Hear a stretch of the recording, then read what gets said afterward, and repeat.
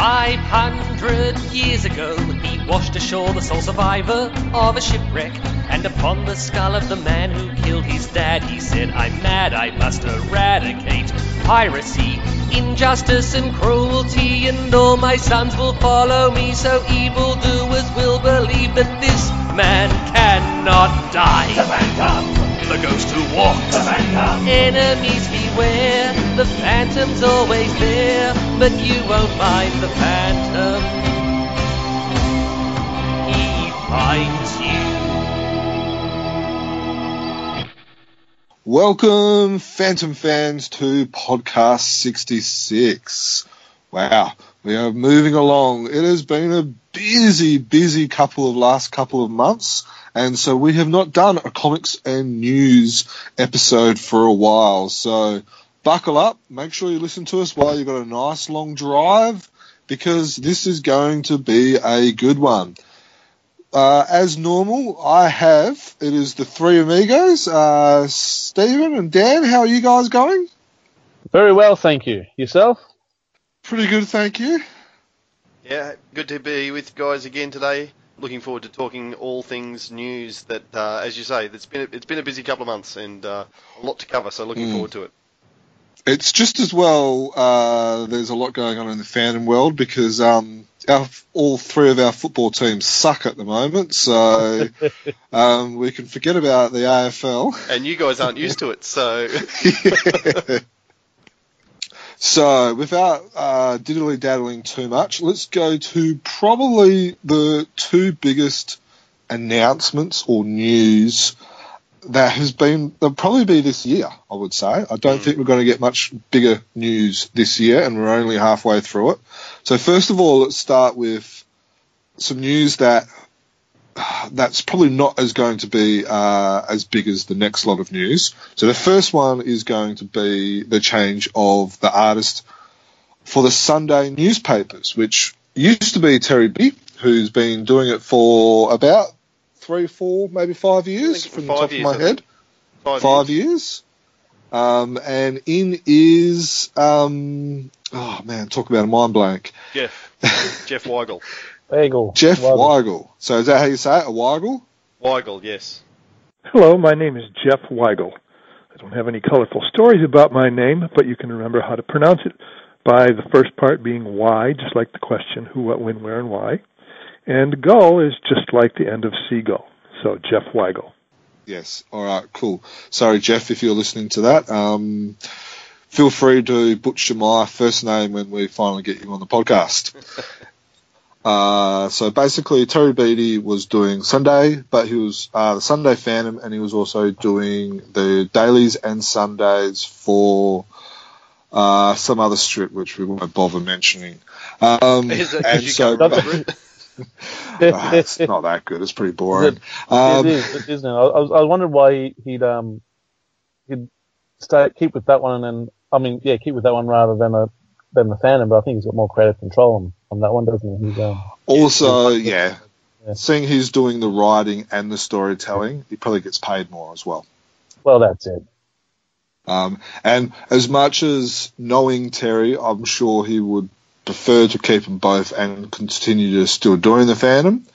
At the end of the day, we're all a slave to the wallet, and we've all got bills and wives to keep happy and children to feed and stuff like that. So sometimes you have to make a sacrifice like that. Yeah, and my reading of it was that it was just the time constraints, the time demands of the Phantom strip, trying to keep ahead of the game, and just one thing too many on his plate, I think, as much as anything else. And so, when it became to a choice of what do you have to drop, it was the one that wasn't paying as well as the other thing, so you can understand that. Yeah, and he's got young kids as well, so we're either there or we've been there, and sometimes you have to make sacrifices when you have young kids, because kids are important, and so which it was sad. I enjoyed Terry Beattie, especially his early work. I really enjoyed his early work. Some of the highlights, which again is all in the article that we have posted up, would have to be the Deathstalks, the Sixth Phantom, and then the first crossover with Mandrake and the Phantom. And also the Savannah story as well. They're probably my highlights of his era. But what do you reckon of Jeff? Jeff, good. I think it's going to be a good move coming in. The thing that I like with him and also Mike Manley is that they have a good number of years left in them. And so, they've got years to be able to grow into the role and put a good, hopefully solid, 20, 30, years into the Phantom and, make a real legacy out of it. And the artwork's exceptional. That was going to be my point about Jeff Weigel. I think so far from what we've seen of his Phantom, it is just... Oh, sorry, not so much his Phantom because... And I'm just scrambling to look up today's... Because we're recording this on a Sunday to look up today's strip. And looking at it right now... He's not in there today. Still not in there today. So that's 4 Sunday strips now we've had from Jeff. Still no Phantom. But the artwork... in those first 4 strips, I've just been really, really impressed with the detail in the expression of faces and the use of different shot types and that sort of thing has just been outstanding. Yeah.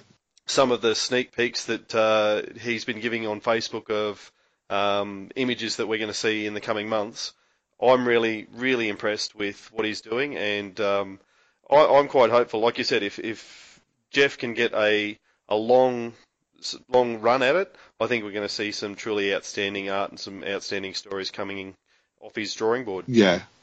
Absolutely. What do you think, Steve? Yeah, I agree with Dan 100% there. Like we see the way he's done the Phantom in the title box, but yeah, we haven't really seen him in action yet. But yeah, the emotion that's coming out of it's a Patrolman Weeks or Captain Weeks, the young fella there, he's ready, his blood's boiling. And seems like he's done a bit of a playbook out of Dan, old Weeks, or Young Weeks. He's trying to impress the girls by ordering a milk. In the first couple of it doesn't work, so I'm not sure why they're trying it, but it must be. Maybe I'm wondering what they put in that milk because they're all raging now. They're getting automatic weapons out. They're incredible. Yeah, that's right. No, they can't be very happy. Horrible must have had a beer because he's fairly calm. He's calming them all back down. No, it's a really promising start to this story, and yeah, as I say, really promising start to Jeff Weigel's career with the Phantom, and from his announcement, I know that he's very excited about it too, and he's been a fan, and so yeah, really looking forward to his run, as I said. Definitely. All right, so while we're on the topic of newspaper strips, probably the biggest news of the year, and dare we say it could probably even get bigger, would have to be the news that we have read in the last week or so, and that is about Tony D. Porce, who is the Sunday and the Daily author of the newspaper strips, has stepped down, which came as a bit of a shock to everyone. Yes, considering that he hasn't been doing any writing since apparently November last year, it's all been very, very quiet. Yeah, it's look. We've got an article which has got which is a very detailed, brilliant article, not focusing on so much the reason why he's stepping down, but more on his time. So I think everyone needs to have a bit of a read of that. So we won't go over the article because there's no point in saying stuff twice. But what worries me, and I'll say it straight out, is that this could. And maybe it's just that I'm a pessimist, but it could quite easily see the end of the Phantom in the newspaper. Very pessimistic, Jermaine, and we won't hear of that. No. Surely they're going to get someone else in. But it's not just that. Like if you read Tony's article as well, there seems to be a lot of conflict with the characters, and Mate, I must admit I don't fully understand the whole contractual area as well as probably some sharper minds that are listening to this. But, if things don't get cleared out, because Tony D. Paul has, and we've said it on past episodes and shows, he has brought forward the Phantom's legacy, or the fact that we might even see a 22nd Phantom. So does that mean all of that storyline from the last 2-3 years gets cancelled and then we have to, start again? Can the new writer use the same characters again? Can you use Nomad? Can you use Chadu? Can you use the female patrol women? Can you use the Tibetan monks and the Tibetan police? Heloise's roommate, which is the Nomad's daughter. Can the new writer use those? And if he can't, what is the new writer going to do? Yeah. Or she, if it's a new writer. Do they have to kind of start again? And does it just get too hard where they just say, "Oh, screw it, we'll just do reprints"? No, because that's what they do with other. That's what they've been doing with other characters. No, I'm a bit more glass half full, like Steve. I don't think it will be the end of the Phantom. It's a massively dramatic shift. It won't. Yeah, it won't be the end of the Phantom, but I reckon it could quite easily become the end of new Phantom stories in the newspaper. No, I firmly don't think that will happen. I think you're being very, very pessimistic there. It is a massive shift, and from my reading of what Tony said to us, and by the time this podcast goes up, the interview with Tony DePaul will be on Chronicle Chamber, and I couldn't encourage people more to go back and read that, because I think that's going to be one of the better interviews that we've ever put on the website, to be honest, right up there with Cy Barry, and perhaps, given the currency, even better. Yep, agree. And my reading of that is that, no, none of those characters that you've just mentioned, because they were created by Tony DePaul, and because contractually and just to try and go through this really quickly, he was always freelance, I guess, in a sense, to KFS. And so, as a result, every character that he created belongs to him. And when KFS tried to get rights to those characters to spin off to a movie, and we can talk about that separately, but that's where the sticking point came.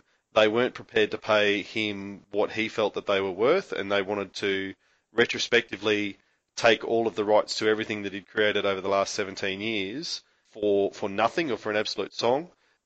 And so it's got to the point where they will not be able to use any of those characters going forward.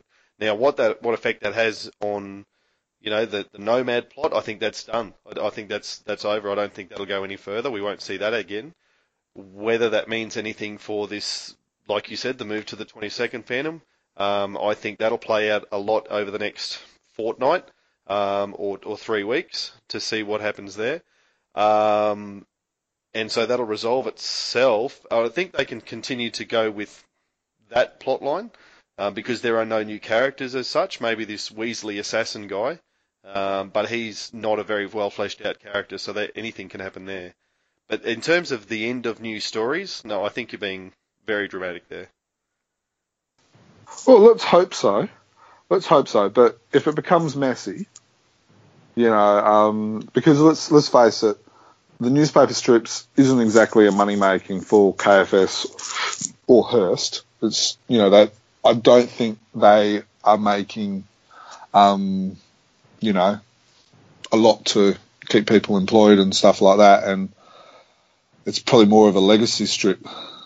So if where would they be making their money from? Because that's what they're renowned for, is all the strips in the newspapers. Wouldn't that be their main thing? They wouldn't be making it from adventure strips. Adventure strips aren't very popular these days. If when they'll be making their money, they'll probably be making it more maybe from the rights with like Frew and stuff like that. But you got to remember that a lot of the characters, like aren't getting published in other comics as well. So you're probably looking more at your humour, your 1-2 panel standalone humour strips that are a lot more popular these days than adventure strips like the Phantom, Prince Valiant, Flash, and etc. Then their numbers are dwindling. So if they are making money, which I'm sure they are, it will be from the other. Yeah, I don't know. The Phantom is still in more newspapers than just about any other comic strip, cartoon or humour or adventure or what have you. He's still in more newspapers than just about anything else. Yeah, well, I don't know the exact figures, but if this gets played out in the courts, it's going to be very costly.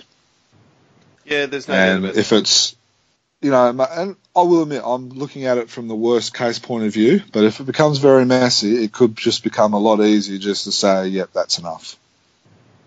It'll be very sad, and I hope it doesn't, but I could see it. So, at this time of recording, we do not know who the new writer is. Now, in the article and through communication with Tony, he stopped writing back in November in 2016. And correct me if I'm wrong, but there's scripts until the end of the year, I think. Is that correct? They did a new one. Well, maybe story, with the art and whatever. But they need a new script by, the next couple of months from what I've read. In July. Yeah. Yes, they will keep producing Tony DePaul stories up until the end of the year, but to stay ahead, to keep the artists up to speed and for printing and that sort of thing. If they don't get new scripts started by July, which is only a month. We're in June now, correct. So yep. So that will be interesting. We are putting some feelers out, and we've got our little minions and spies and stuff like that. So as soon as we hear something or it gets reported who the new writer is, we will let everyone know about it, of course. So so watch your space regarding that. And I think we all agree this story could get even bigger. Yeah, and it is worth pointing out that or saying that we have contacted King Feature Syndicate for comment, and they haven't replied at this stage, but it is over the weekend, so let them get back into the offices. Yep. Yeah, I do look forward to them replying. To give them a chance to say their side. Like at the moment, everything that DePaul has said, we very much feel for him. But I think we owe it to everyone to hear both sides as well. So KFS, we look forward to hearing what you have to say about it. Exactly. All right, so let's focus on some more positive stuff from our point of view, not from the wives' bank accounts point of view, and that is new stuff to buy. Now, all of this stuff is on the website or on other websites where you can buy it from. So we're going to fly through this stuff because most people have read it and seen it and probably have already started buying. So let's fly through it. So Gary Horman's book, which you would have heard the podcast by now. Everyone going to buy one of those? Yes, of course I am. I'm going to go down and Gary's going to take my book from Brisbane to Sydney, and I'll pick it up in Sydney and bring it back to Queensland, and that will save postage somehow. But so I'm looking forward to getting my hard copy that I can have with me at all times. So that'll be good. Yep, that's good. Yeah, Stephen, are you going to buy one or? It'd be handy to have a hard copy, but I'm more of a wait and see. And just for everybody, what's the recommended retail price on that one, Jermaine? It's $20. No, $25. And then you've got, is it $10 for postage in Australia and $20 or $15 for international? International, but it's 20. Again, it's all on the website. Yep. And you can buy in bulk and save. So if you can get together with some mates, for instance, in Adelaide or Perth, Gary will send 5 books for still $10 postage. So which is pretty good. Yeah, anywhere between 1 and 5 books for $10 is not bad. Okay, now the next stuff is Herms have got the new daily hardcover out, and then I also believe Avon 2 is also out. Stephen, you've brought Avon 2, correct? Yes, I have bought it. I haven't had a chance to open it yet, but I've got it on my bookshelf. I was about to say my hot little hand, but no, it's in 2 rooms away from me in my bookshelf. You don't keep it in the glove box of the car? This is my wife's car that I'm in at the moment, so no. If he keeps it in the glove box, it won't survive because there'll probably be cheesels and everything else that gets flying around with driving around toddlers and young kids. Yep. So, and then also, so have you guys been picking up the Herms daily hardcovers? No, how big do you think my wallet is, mate? Yeah, I can't afford them secondhand. They price themselves out of my market, I'm afraid. I'd love to. I would love to, but I just can't. What about the Avons? Are you picking up the Avons? I haven't yet. I absolutely intend to. Yeah. I haven't been able to just buy them at my local comic book shop, and I was sort of waiting till after Sydney before I can go online and pick those up. Yeah. Now, I have had word that Phantom's Vault is getting them in, so they're not on the website yet. So for those whose comic book stores don't get them in, not everyone, you can get them. You will be able to get them probably after Sydney as well, probably after Supernova. So probably July, I reckon you'll be able to. They'll probably be on the website. And by the time we do our next Comic and News podcast, we should be able to be talking about Hermes' the Phantom series, the John F. Kennedy Adventures, whatever it's called, because that's due out at the end of this month. Exactly. And, of course, you can see some previews and some screenshots and stuff like that on the website again. Now, what else you can buy is new stuff to buy. We've got from Frew this time. We have the Folio 3, which Dan and myself have brought. Which one's your favourite one, Dan? Picture. Yeah. Oh, before you get, is this the Phantom's World folio? Yes. Yep. Yeah. Have you brought yours yet, Steve? No, I don't have money. I'm trying to remember. You've put me on the spot. The picture that I like best is the one where he's in the red suit with the skull on his chest. But for those 2 reasons, I can't have it as my favourite. So it's a really nice piece of artwork. Right, moving on. The rest of it is great, but that's Yeah, that's my favourite. My wife actually was really impressed with him as well. Like a lot of the times, she'll go and go, oh yeah, but then she looked at him and she goes, oh wow, they're really nice. Her favourite was the Angelino Todero one, the first one he did with the girls on the front. She just thought she loved the colours, the brightness. That was her favourite. Mine's the red one. Now, what did you else show them to your recent house guests? Sorry? You show them to your recent house guests? Recent house guests? Oh, how quickly you forget. They're only just, a couple of celebrities. Yeah, they saw them. I was trying to think. I don't have a new child or a dog. Or they saw him. I think Duncan already had his. But yeah, no, they're very nice. What else is from Frew would be the colouring in book, which most of us can probably. No, you can buy it online. It's available now, is it? Yeah. Oh, okay. I haven't gone on the Frew website anytime recently, apparently. So it's not available in shops, though. You can only get it off the website. Is that correct? Yes. And how do you feel about that? You raise a very good point. Now, yeah. I'm going to be truthful. People listen to get people listen to have what I think and not hide behind stuff. So I think that's a huge fail from Frew. They have done a lot right. And I am a huge fan of theirs, but I think, and I'm not sure whether they're going to eventually put it into into other places, but from what I can understand at the moment, it is only available via their website and available by Supernova. Now, Supernova is a huge thing because they've got the potential to reach thousands of people, and we're going to talk about that in a future podcast. The next one. Which will be the one after this. Yep. But I think it is... Now, I'm sure there's a reason for it. It could have been, there could be a number of reasons.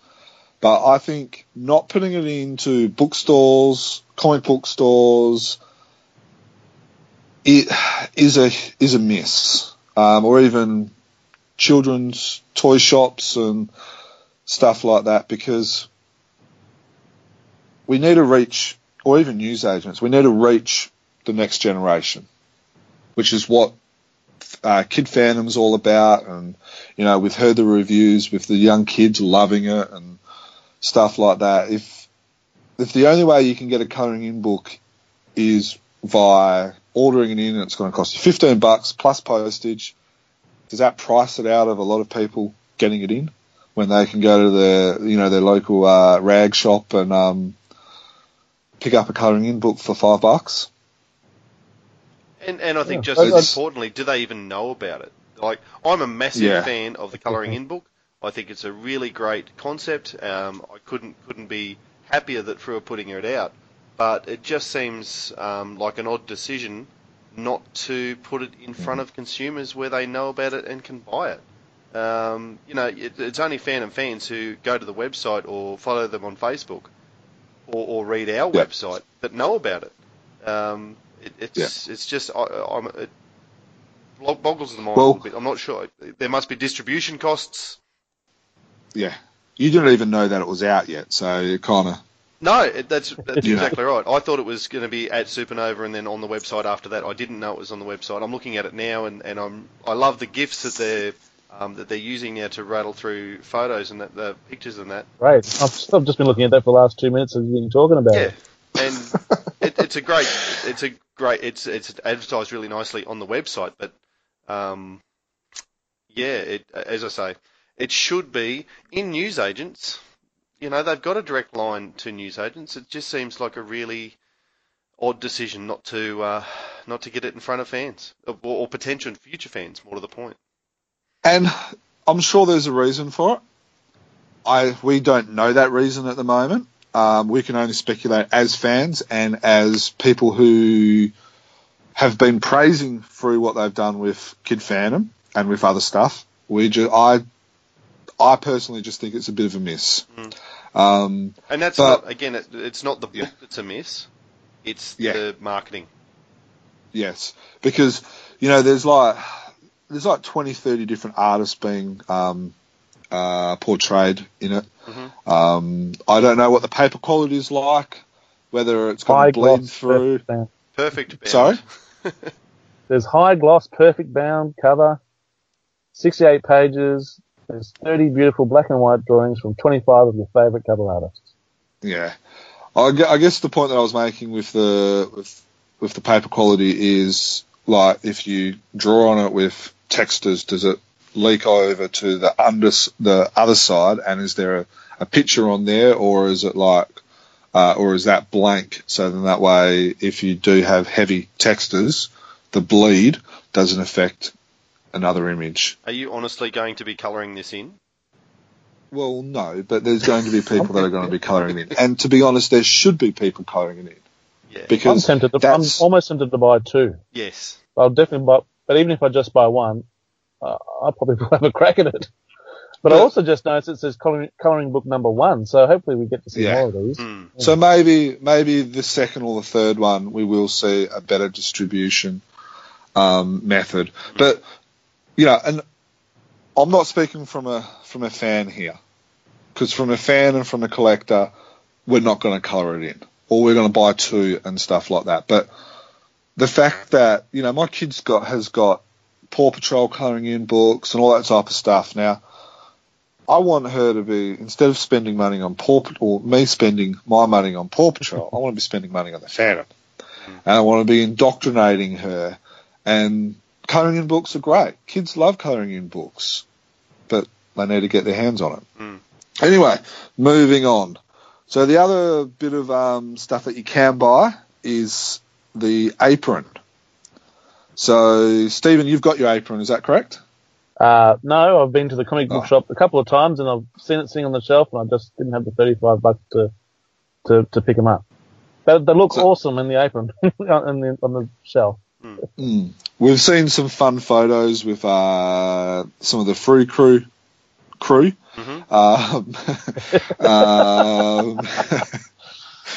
Wearing them with Dudley and Renee and stuff, and they look like fun. I'll be picking mine up in Sydney as well. I reckon they're great. I'm assuming you're going to be picking yours. Oh, you've already got yours, haven't you, Dan? Yeah, I was lucky enough to have a birthday this week, and I was given the apron for my birthday, so very, very chuffed with that. It looks great. I've pulled it out. I got it early in the week, and then we had a family gathering over the weekend, and I wore it around for a bit, and it was good talking point. People love the oven mitt, and that goes with it. Are you going to use it? For what? What, protecting myself while I barbecue? No, God, no. I'm going to use it to walk around in and get comments, but that's about I thought you were going to say, no, that's the wife's job to cook. No, I'm happy to cook. It's I would love getting greedy now. If I had a second apron, I would definitely use one, but while I've only got one, no, it needs to stay in pristine condition. I had got it out of the pack, though, so... The comic shop owner that I go to here in Ballarat, every time I go in there, she's always wearing the apron now. Oh wow! Oh, that's cool. Great. Yeah. So she wears the apron, and she's got one of the puzzles on the go. She's got awesome. a table set up, and so she's doing her bit for the Phantom. That's good. So she got that set up so people can just walk in and do a few bits on the puzzle. Yep. As soon as you walk in through the door, it's there, right there on your left. Oh, that's great. That is. You should take a photo of it next time you're there and put it up, because that's a great idea from a comic book store. And do people put stuff in and do a couple of pieces and that? Well, someone has been, because it's nearly complete. Well, my boys we're on there yesterday morning. My youngest boy, Jeremy, he loves puzzles. Anyway, he was starting to pick bits off. Pull it apart. Pull it apart. No, mate. Yeah, this huge bloody puzzle. Yeah, one day, mine's on lay-by, mate. wait for a couple of weeks. No, that is awesome. So, as most people will be aware, there is a lot more stuff to buy in Supernova. Now, we will be covering all of that in our next podcast, which will be released the week of Supernova. Yeah, in the lead up to. Or the weekend before. Yep. So we're not going to go over it all now, because let's just face it, we can't. Yeah, we don't have that much time. We spent too much time talking about it in the next podcast, I think. Yeah, I think it's about an hour. We spent about an hour to an hour and a half in the next podcast talking about Sydney and Supernova. So it is a great one. You guys did this the other night, didn't you? Yeah. Oh, a peek behind the curtain, yes. We do. A lot of times we do a lot of podcasts all over the place. So, the one that we recorded on Friday is actually going to be the one after this one. So, yeah. No, it was good. And we got a special guest as well. Oh, okay, so now let's go through some publisher news. We got a special guest, yes. You'll find out when you listen to it. Oh, don't have to listen, mate. Okay, so let's fly through these publisher news. We don't have to tell you everything, Stephen. Here am I, slaving away, finishing off an essay, and then you guys have got special guests. Well, they have to be special to be able to cover for you, don't they? There we go. Well Thanks, done. Jermaine. Okay, so flying through the publisher news. Again, these are all on the website. We just want to make mention of it to, highlight it again. So we'll go on to Frew. So we have Philip Madden, who is a Phantom podcast friend, and also a Norwegian, or no, a Swedish writer, last name Anderson, who are creating stories for Frew, specifically for Frew. Are they due out later this year, do we know, or next year? To be honest, I'm not really sure.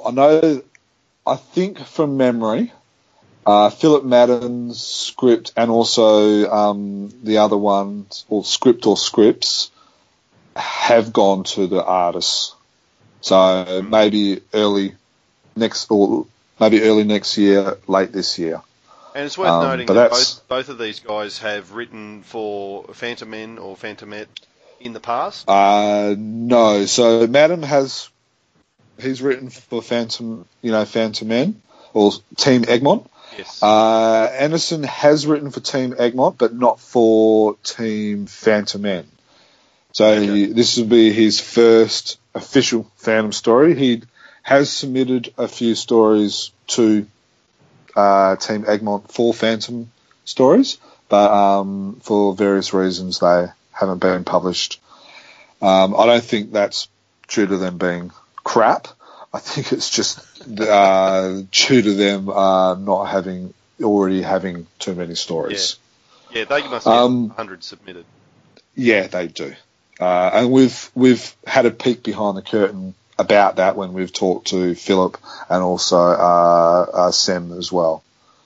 Yeah, so when they've talked about how many they've submitted and how long it took and stuff like that as well. So some other news is the free graphic novel, which caught everyone out a little bit. Just don't have a good memory. They'd spoken of that ages ago. Yes, they have. Also, which isn't on the news, but we will make mention of it, is the Lightning Strikes comic is out. It will be available on Phantom's Vault in probably the next week or so. I haven't had official word, but I expect it to maybe be available at Supernova, maybe. So I guess what I'm going to be doing is going there, and if it's available, I'll be buying it. Otherwise, I'll probably, buy it on the website and pay for postage. So that is going to be available on Phantom's Vault.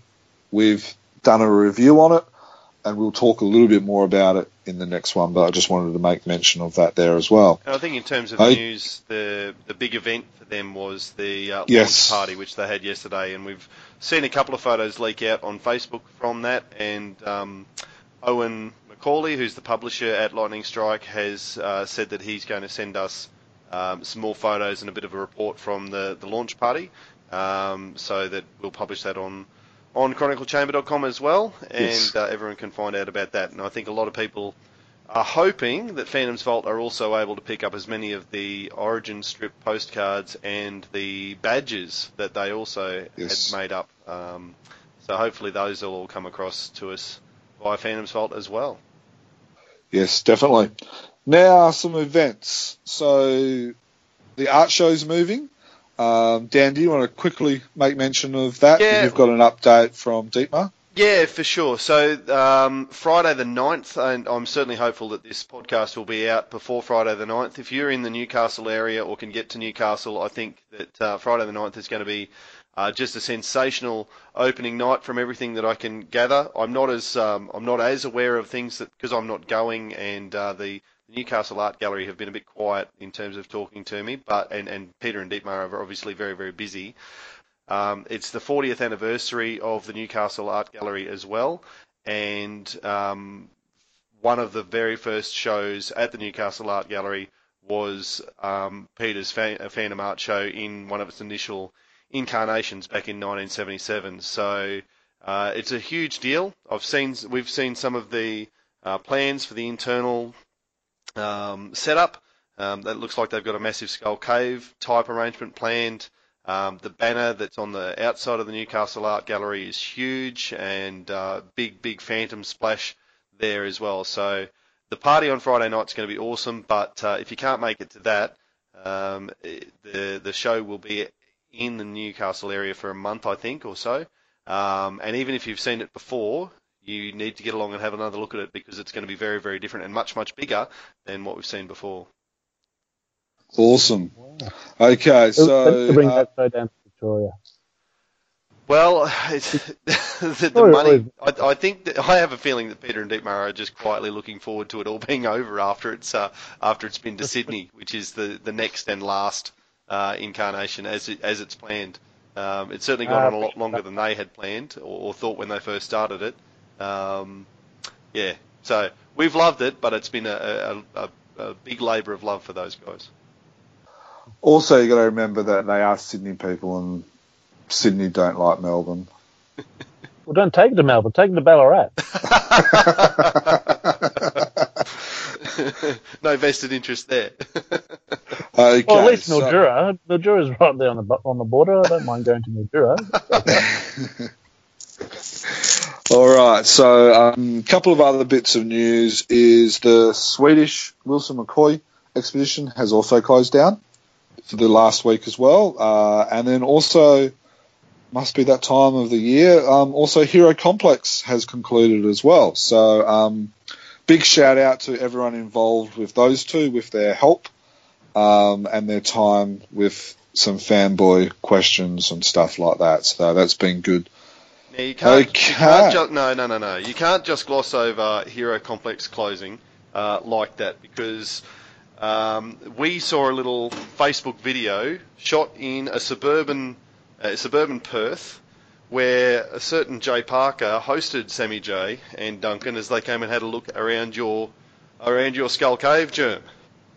Well, I didn't want to bring it up because, you didn't talk to me for a week once you found out that I was catching up with Sammy J. You were very, very jealous. And, no doubt. Of course I was. You even voiced your displeasure to Sammy as well, and because that's what he said. He said, "Look, we have to do a video for the sole purpose to make Dan Fraser jealous." I have a feeling there's a fair bit of artistic license being taken here, but that's okay. Look, no, the main reason I didn't want to talk to you about it... I kind of glossed it over is because I didn't want to, I give you enough ribbing that your football team sucks and, that you're a country hick from Queensland and stuff like that. I didn't want to, keep rubbing it in. All right, I'm going to ignore all of those things, and I'm going to say... And he's old. He's old. He's old. Well, here's me trying to give you an opportunity to say, look, I haven't talked to you about it because I wanted to hear all about it from you here, fresh and original, on the podcast. You've got to give us a couple of minutes, what it was like to have Sammy J, yes, but also Duncan, who's a huge celebrity in his own right, certainly in the fandom world, actually come over and step into your fandom room and go through the collection. Give us a bit of an insight into what happened there. Well, all right, so they messaged me during the week and said, "Oh, look, we've got some time free Saturday, Arvo. Could we come over?" And I said, "Yeah, not a problem." So they came over. I think originally they were going to spend maybe about an hour. I think they spent it about 3 hours, and by then it was still I almost had to kick them out because they actually had to kind of get back into town and get ready for the show that night. They spent pretty much the whole time in the room, just they were pulling out drawers, going through all the folders. We were all like kids in a candy store. It was great fun.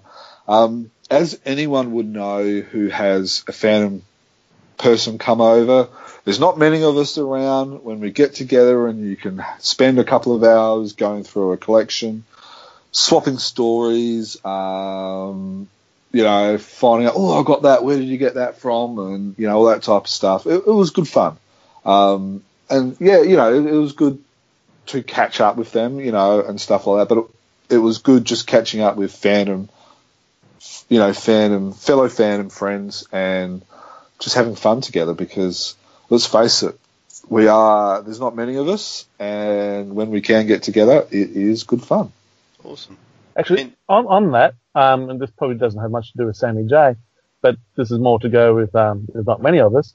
Around the time of the Melbourne International Comedy Festival, which I didn't get to see Hero Complex there, but I just happened to be walking through Crown Casino, and there was another Phantom fan. Well, he had a Phantom T-shirt on. So if you're listening, random Phantom dude, and you remember that bloke who had his kids with him and said, "Hey, nice T-shirt," that was me. Here's your shout out on the podcast. So if you're listening to this, make a comment on the Facebook and something like that, and all thumbs up. Very good. But it is. It's good to it is. It's always fun. It's fun showing off your collection, but it's also fun hanging out with other fans, and that's the good thing about the Sydney trip, which we don't want to give too much away for the next podcast. But it was good fun. It was good fun. I think my wife was probably My wife was very nervous, very. She was probably more starstruck than me because they're just fellow Phantom fans. My wife was a bit starstruck, to be honest, and my daughter, she was a little bit upset that there was people in her room. As far as what she was concerned, she gave a couple of them some dirty looks. But yes, it was good fun. So if anyone's ever in Perth and they got a spare time or something and they want to come and have a look at the Phantom room, or whether you're in, there's other fans around and stuff like that, hit each other up, and because it's good fun catching up with each other. Well, you're one of the top 3 tourist destinations in Perth now, as I understand it. Well, Margaret River was one of them. That's not in Perth. That is a must. That is a must place to go and visit Margaret River. The Swan River, it's just a river. Let's be honest.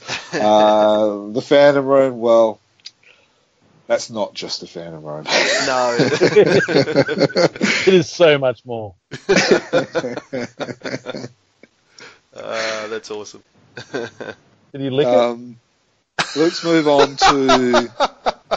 Sorry, what did you say? Well, you've been following his other things he's been doing. He's been licking buildings. Did you give your room a lick? The lick of approval? Give my room a lick. I thought at one stage I might have had to pat him down. But before they left. just to see if anything went missing. But no licking, no patting down. Okay, so... is that a comic in your pocket, or are you just happy to see it? All right. Okay, Free Comics. Let's get started on Free Comics. So that's the end of the news, is it? We're into the comics? That's the end of the news. Okay, so the first one is 1780, which is number 4 in the Phantom's world. Now, do you guys remember this? I had a quick squiz over it just before recording. It was so long ago. This was back in April, wasn't it? Like I said, it has been a while. It has been a while. Yeah, I really enjoyed it at the time. Like Steve, I also had a flick over it again today, knowing we were recording, and I really enjoyed this story. Like, it's very entertaining. I love the fact that it's set in the jungle. I really enjoy the jungle tales of the Phantom. Obviously I like him anywhere, but the jungle is his home, and they're some of the best stories as far as I'm concerned. I really enjoyed the story. Yeah, I'd say here, enjoyable story.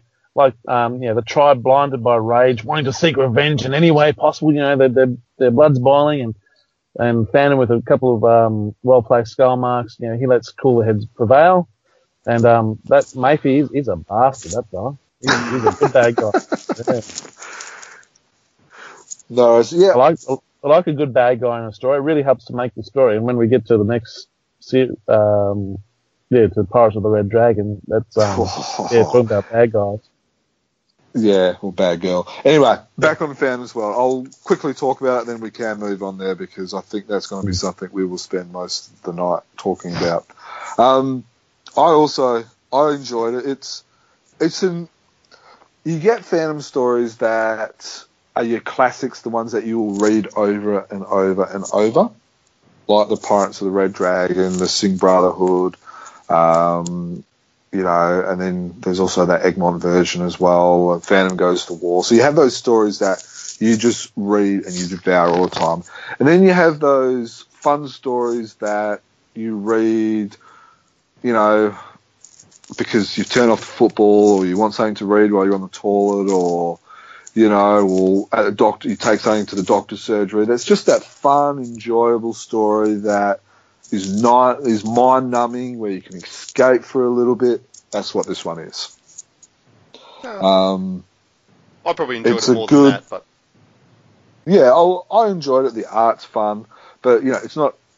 I wouldn't call it a classic by any stretch of the imagination. It's nothing out of the ordinary that stands out amongst the rest, but it is a good, solid B plus story that you will enjoy when you read it. I really liked Tadaro's artwork. Very clean lines. It's beautifully done. And he seemed to have a bit of a variety in the panel sizes on every page. There was one taller portrait one. There's a big square panel on a page. And just that variety right throughout. Obviously, that's something that you can do in the comic books rather than the comic strips. And I thought he used that technique really, really well. Yes. Now, this was done in the 60s, I believe. So you got to remember. So quite early in his career, wasn't it? Yeah, this being in the 60s would have been quite revolutionary with the different panel sizes, the art quality, and stuff like that.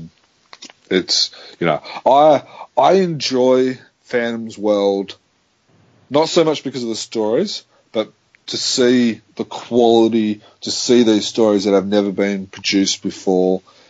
In my opinion, that's what I enjoyed most about Phantom's World. Plus, seeing him for the first time in English rather than the actual stories. Like, the stories are good. Yeah, I wonder though, seeing these Phantom's World, how much longer they're going to be part of the regular numbering, and whether they're going to start to break out on and become their own, separate sort of entity. That's my question about them, because I think they're starting. Now, is that a question because you know something? No, I don't know anything. I'm speculating. I've got, you read the tea leaves and you can see a few things coming and whatever, and I have a feeling it wouldn't surprise me if by the time we get to, Phantom's World 7, 8, 9, 10, if suddenly they are just Phantom's World and they're not, issue number 1780 or anything like that. So, yeah, I think that would be a good idea. I don't know if it's a good idea or not. I just think that's what they'll do. I think it will make it complicated in the sense with the whole signature series and, people having to buy other issues and stuff with subscriptions and stuff like that. That will probably be the hardest thing about it. But I like the idea in the sense that we've got Kid Phantom, we've got now the giant size, which we'll talk about, add in the Phantom's World. Then you can, you've got that all separate. Then you can just focus on, the regular Phantom stuff. A lot of I remember as a kid, I tried to get into Spider-Man.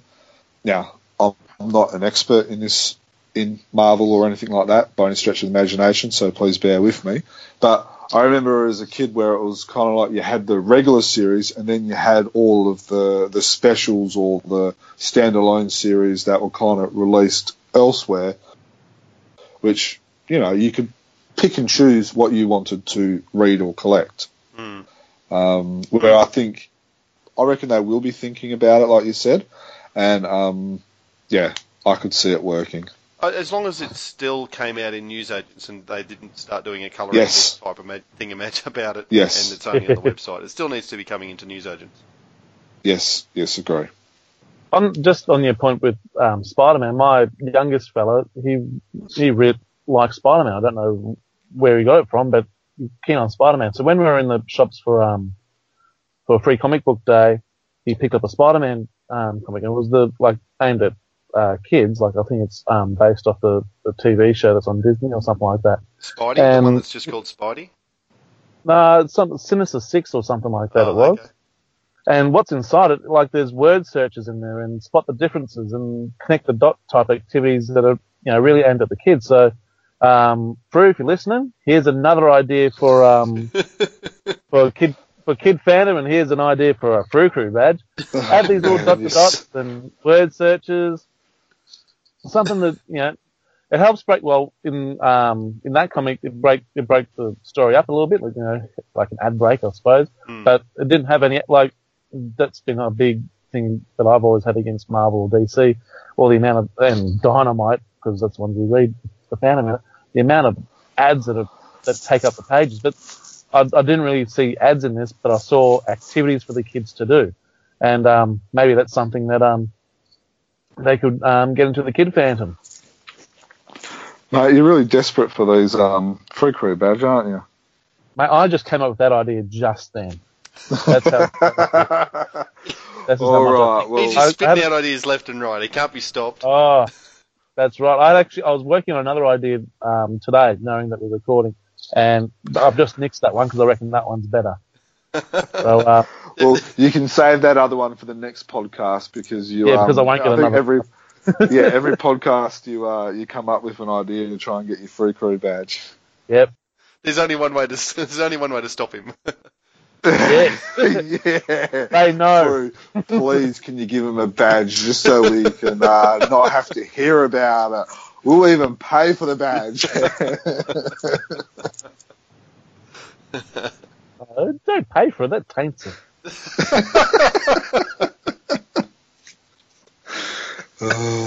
All right, moving on. Now we're going to move. We've got Pirates of the Red Dragon Part 1, 2, and 3. So, Pirates of the Red Dragon Part 1, 1781. Guys, thoughts? Well, overall, before we say everything, I reckon the whole thing's an awesome story, and it's begun well with Part 1. What I really like about Part 1, it's like two stories in one. First, he saves the village, and then saves the girl. Like in a lot of comics, that saving the village would be one story, saving a girl would be another story. It moves on at such a cracking pace, so you get two stories in the one issue, and I thought it was excellent. Yes, that's a very good point about that. Now, this whole series reminds me of the best way I could describe it is kind of like a James Bond movie of the 70s or 80s, and also like how you had those. I've read that for Part 3. I've said James Bond. Yeah. Or you have those 80s movies and 70s movies where you got a little bit of the nudity for the titular experience, and you've got the big action, you've got the big stories and the over-the-top stories, and you got the hero, and it's like reliving my childhood. Instead of watching a classic 80s movie, it's a classic 80s comic. I really enjoyed it. But it was a great point that you had about the first part being almost two stories.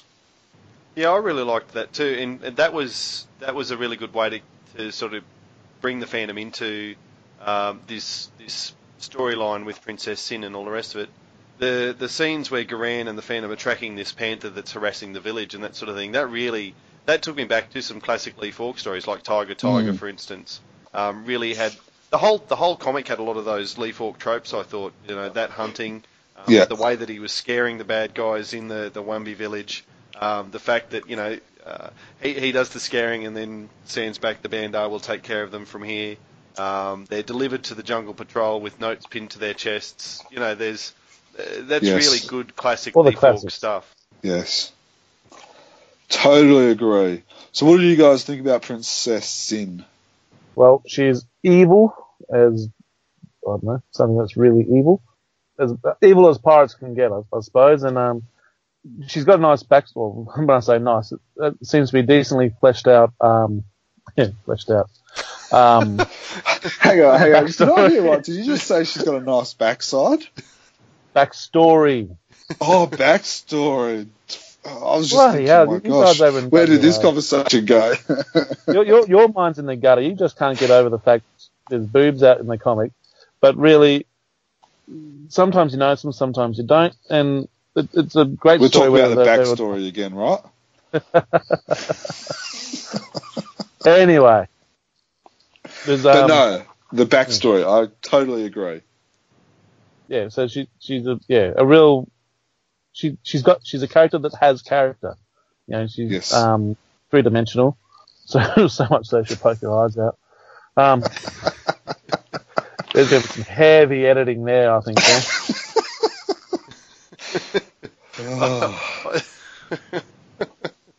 That's just one big bloopers reel right there, and I think you just have to leave it in. but no, she reminds me of, the classic 40s villainesses. So you got the Golden Circle, you've got the Skyban, Sala, or Diana in Norway, but that's another story.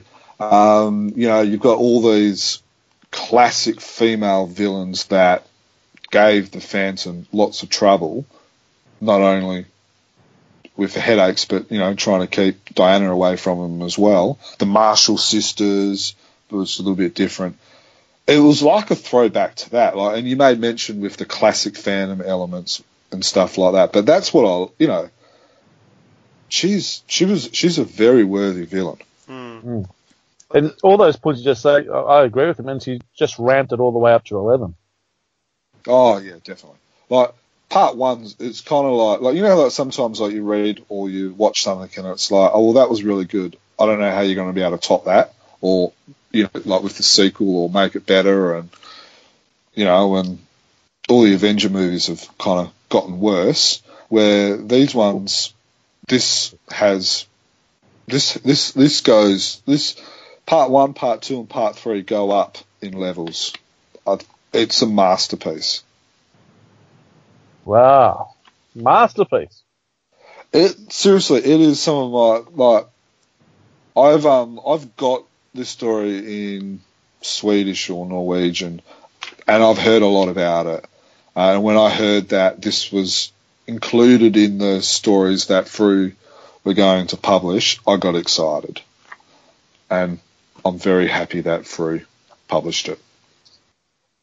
Part 2, which is 1782. Or actually, first of all, let's say 1781 is a cover by Antonio Lemos. And 1782 is Pirates of the Red Dragon Part 2, and this one is by Jamie Johnson. Okay, Dan, want to tell me your thoughts about Part 2, buddy? Yeah, look, I thought that the story was really, really compelling. Again, the movement, I hadn't thought about the James Bond or that sort of movie type thing before you guys started mentioning it, and I can absolutely see where you're coming from with that. This part 2 sort of does border on the edge of believability in a little bit, in the sense of that hypnosis idea, and suddenly Diana could be compelled to, have a crack at assassinating Lager and all these sorts of things. But that said, I thought that that was done enough, okay enough to be, as I said, just on the edges of believable. It was the 80s and 70s, don't forget, different era. Yeah, 79, I think it was written. So yeah, as I say, happy enough with that. You've got to put believability to one side a little bit when you read a comic book in the first place. So that's okay. What I really liked again is the inclusion of all of those characters that, like Dr. Henry being in there. It was a really nice touch, I thought, that made it part of the real Phantom world, if you like. So I do have a couple of criticisms, but I will... Well, what are they? Tell us those before we move on.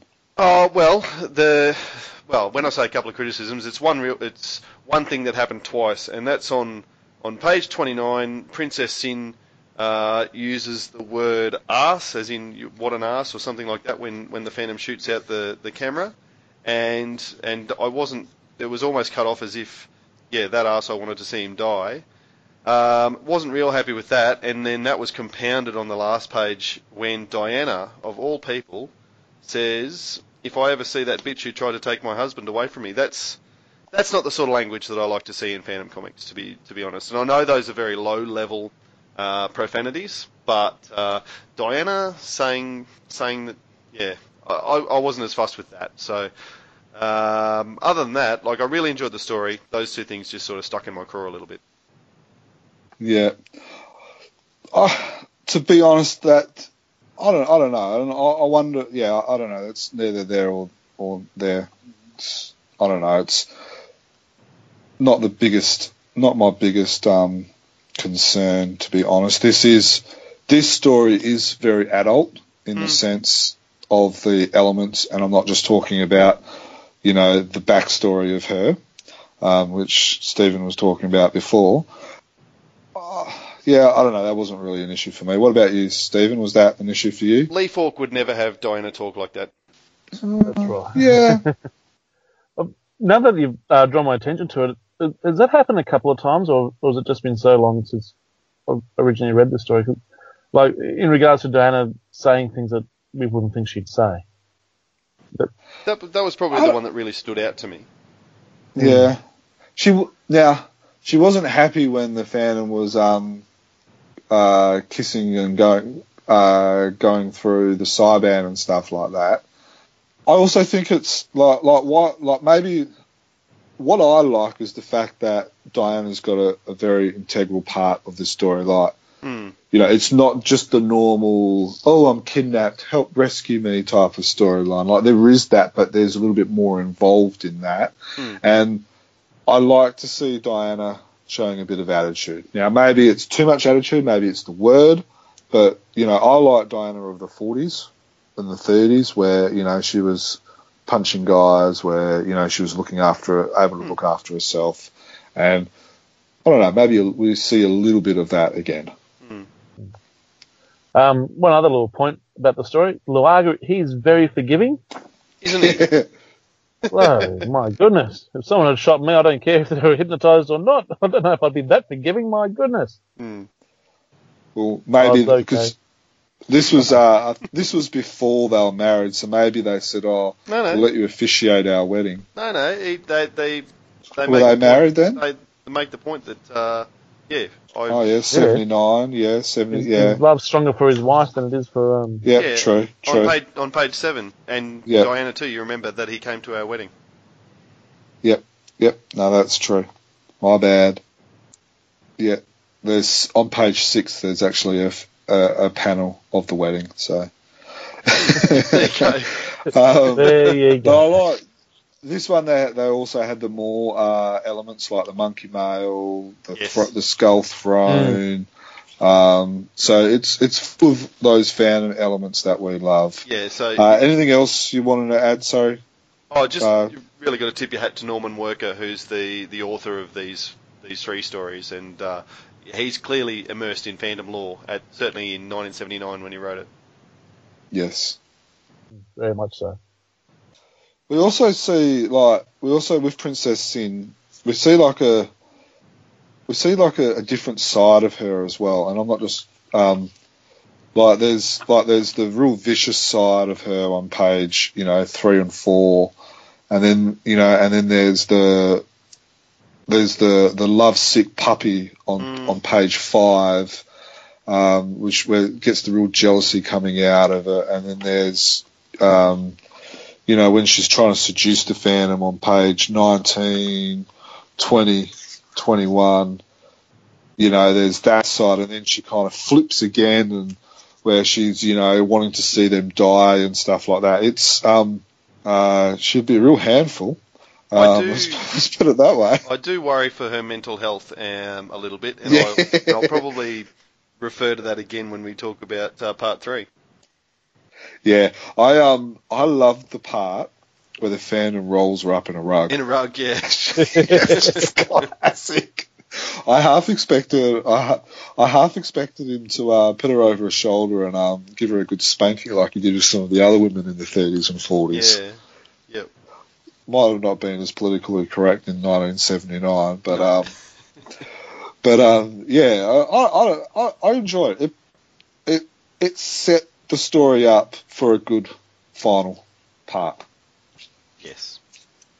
Okay, let's move to 1783.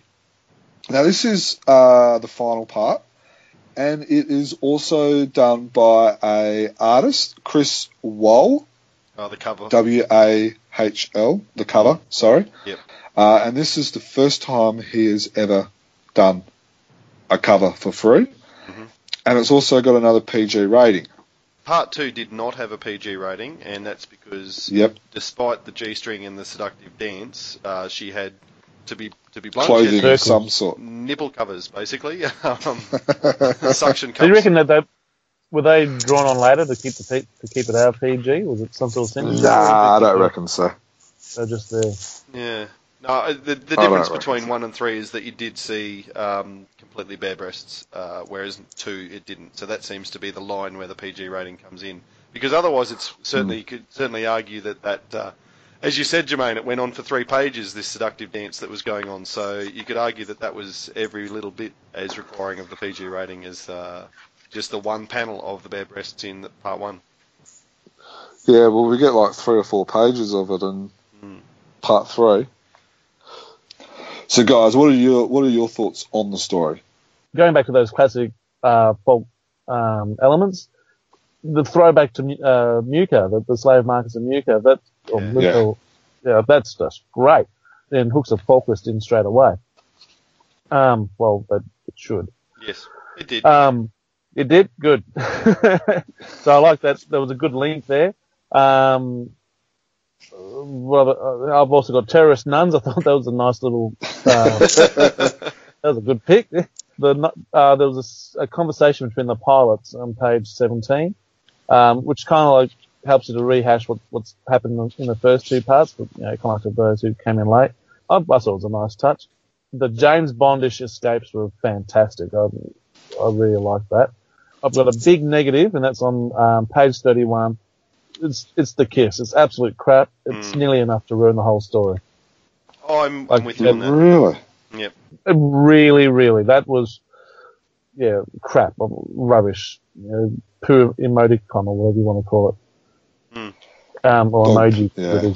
It was absolute rubbish. It was the 70s, free love.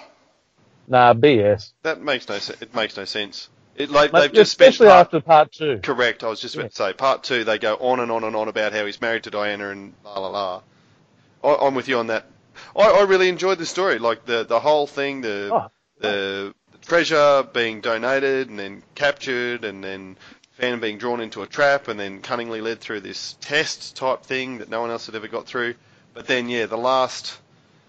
Oh, well, the kiss is obviously the worst of it, but even the last 3 or 4 pages when she's got him tied up and then for no apparent reason, and this is, I mentioned mental health before, she just decides, I'm going to get my kid off while the building falls down around me and stab him or kiss him or God only knows.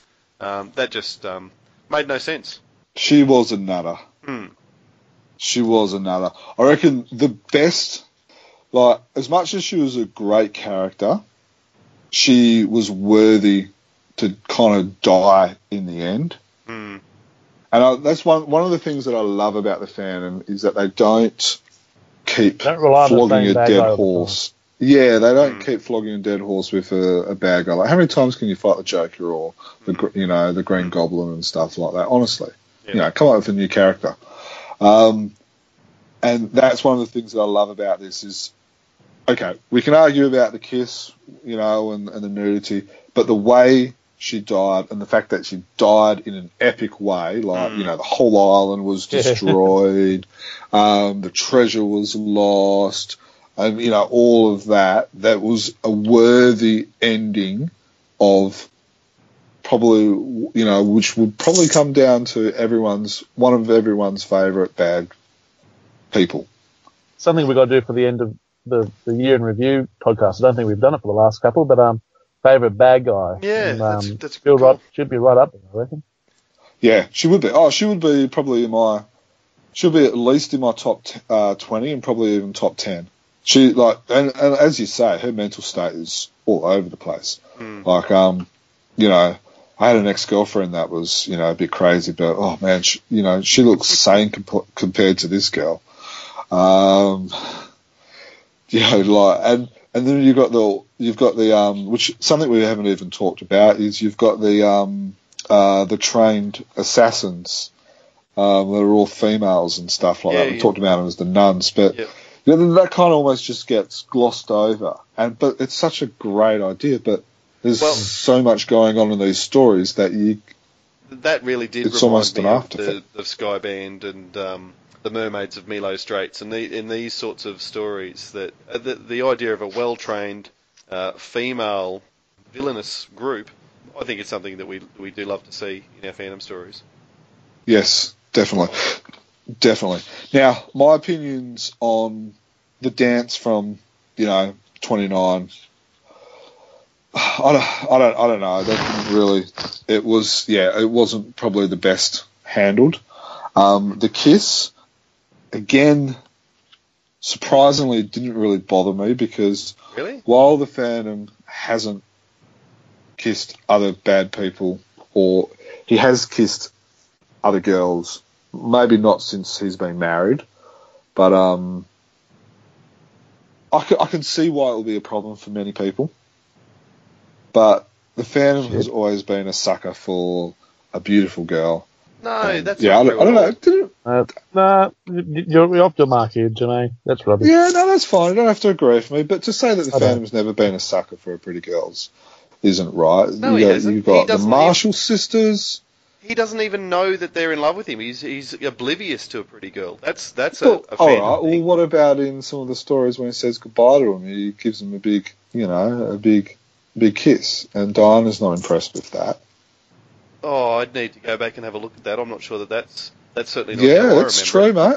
Oh, it's true. It certainly Diana wouldn't be a romantic "I love you and I'm going to miss you" kiss. It might be a peck on the cheek. See you later. No, it wasn't a peck on the. Who are you talking about? The Marshall mouth sisters? on mouth. Yeah, mouth on mouth kisses. I'm going to go back and read that. In front of Diana. It would never be in a romantic way. Well, they saw it as a romantic way. Of course they did, yes. And Diana wasn't impressed with it. But the Phantom being oblivious to the affections of a pretty girl, that's like he's shy and bumbling around Diana and doesn't even notice anybody else. That's one of the things that I've always liked about the character. Yeah, but my point is that he has always, and again, this is the era piece. It's not something where a little bit more sanitized, say in the 50s and 60s. This is from the 70s.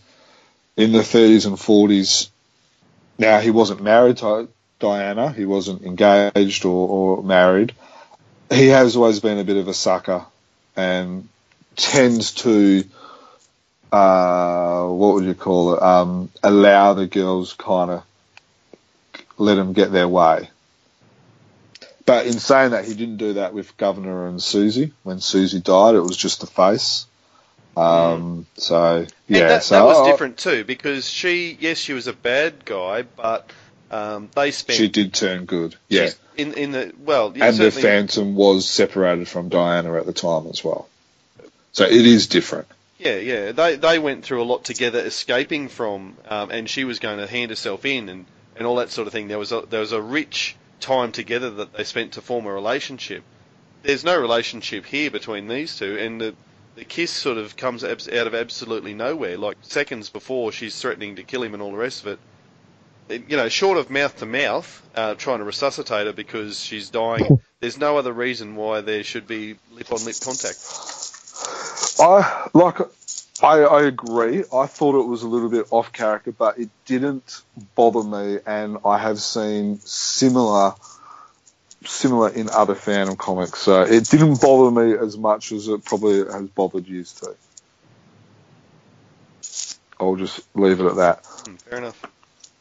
What about one other thing before we talk about boobs and bums and stuff? Is what did you think about the last couple of panels on page 34 where Gurren has to basically tell the boys to stay away from the Phantom for a little bit? Yeah, I really liked that. You like that? Yeah. Yeah, definitely. That's I can relate to that, where you've got something weighing on your mind, or you've got something to process, to deal with. You just need to. For me, it's to go for a jog, go for a run, and just get away from everybody. Spend some time by yourself and work through something in your own mind. So that was very relatable to me. It will come back to us. I promise you that. Yeah. So. Stephen, same. Yeah, pretty much. Just as long as it's about the whole adventure and it's not just about, giving a big sloppy one. Yeah, and that's sort of what he's thinking as he picks up his bow and arrow. Her life was too strong to ever be tamed, but the world has become calmer now that she's gone, and it's a relief that it's finally all over. But he still has to just go and process it. Yeah, and shoot some. Yeah, and I think it shows, like, even if you look at the two panels before that, it says, I was also a witness to the princess's death, the most evil but also the most beautiful woman I've ever seen. I don't like that either. You don't like that? Well, evil, and I'd have to rephrase that, because it's always Diana who's the most beautiful woman who's ever seen. Correct. Yep, agreed. Yeah, I actually raised that because I was waiting. I wanted to know your opinion on that one. That was a probe on design.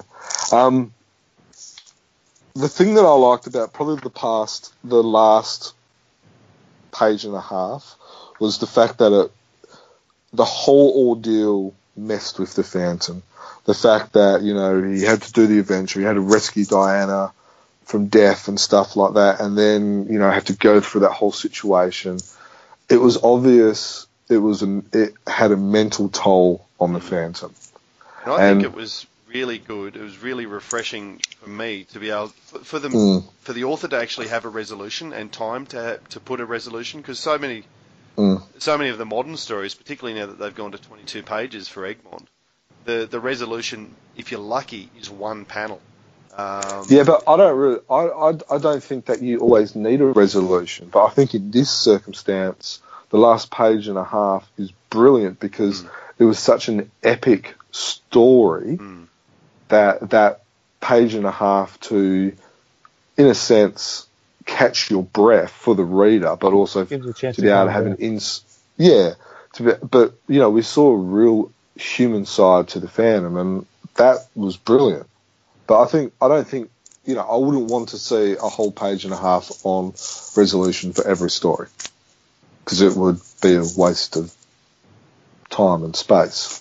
Yeah, I don't know about that. It may be, like you say, a page and a half is maybe over the top, but I like a resolution to a story because often that's where you get these little insights into the Phantom, and then we wouldn't have seen Garan and the boys, and if not for this, that's how you get to place him back in his world and all that sort of stuff. So that's how you make the Phantom, and not just any old adventurer who could be anybody going through the same set of circumstances. So do you think we don't see the human side of the Phantom enough? Not in the modern stories, I don't think, especially the Scandinavian stuff. What about you, Stephen? I think you still do. I thought Dan's comment there is spoken like a true focus. He's against the Scandinavian stuff. Give him a bit of a go, I reckon. He really is the resident grandfather on the podcast, isn't he? Now that I've got a 4 at the start of my age, it's time to become a little bit more crotchety. Oh, you are old.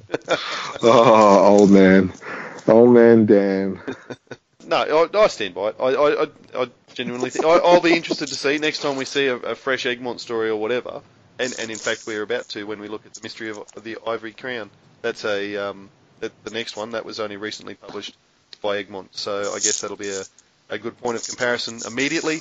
But that's going to be something I'll sort of keep an eye on now that it's come up. How does those structures work out in the Scandinavian stories? No worries. So what about the covers of covers the last were brilliant. Yeah, covers were fantastic. The only thing I'd knock the covers on is that they weren't all wraparound, and that's a very small criticism. The covers were brilliant. Yeah. I'll say that, and I haven't read anything from Lemos to say what he thought of the covers of the others, but I have read what Jamie Johnson thought. I've got no qualms in saying that the covers got steadily better. 1, 2, 1, then 2, then 3 was. 3's going to be hard to pip for me. It's one of the best covers I think I've ever seen on a Phantom. Really, and I hear what you're saying about it not being a wraparound. That's the only one of the 3 that's not a wraparound, and it's disappointing because the front it doesn't have a back good. cover. Sorry?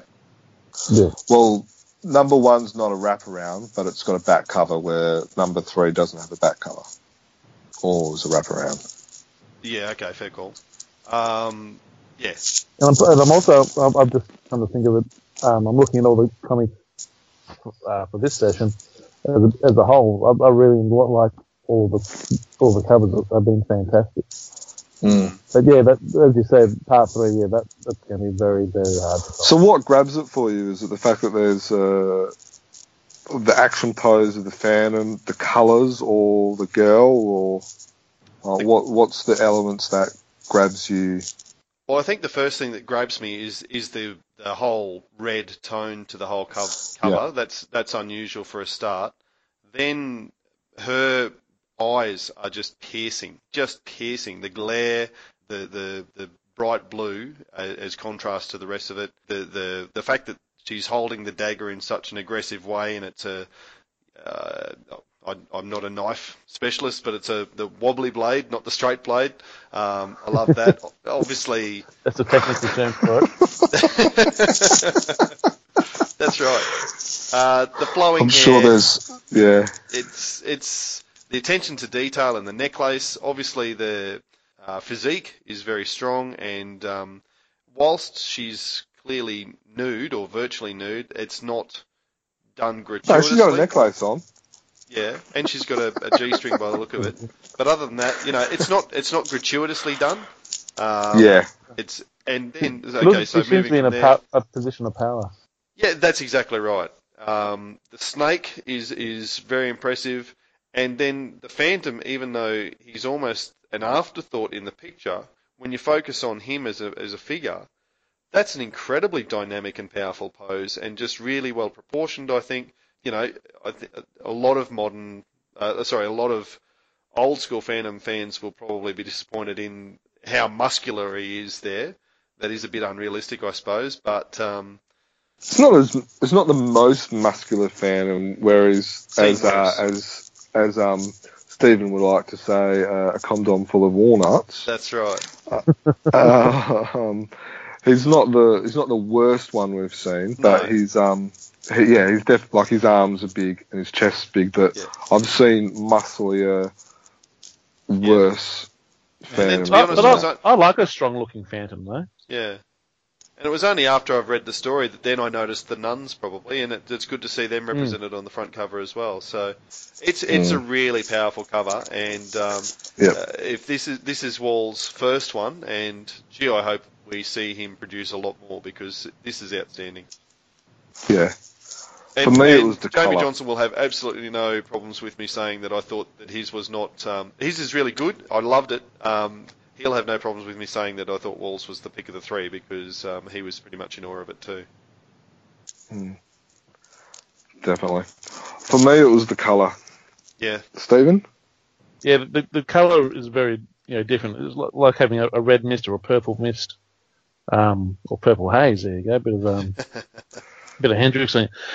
Yeah, so it's like everything's so striking, but rather than being as bold as a normal cover, like say for Jamie Johnson, it's like it's got that red mist over the top of it. But now that I've said that, you look at the Phantom and he's very clear, whereas Princess Sin, the nuns and the snake are kind of like behind that mist, whereas the Phantom pops out in front.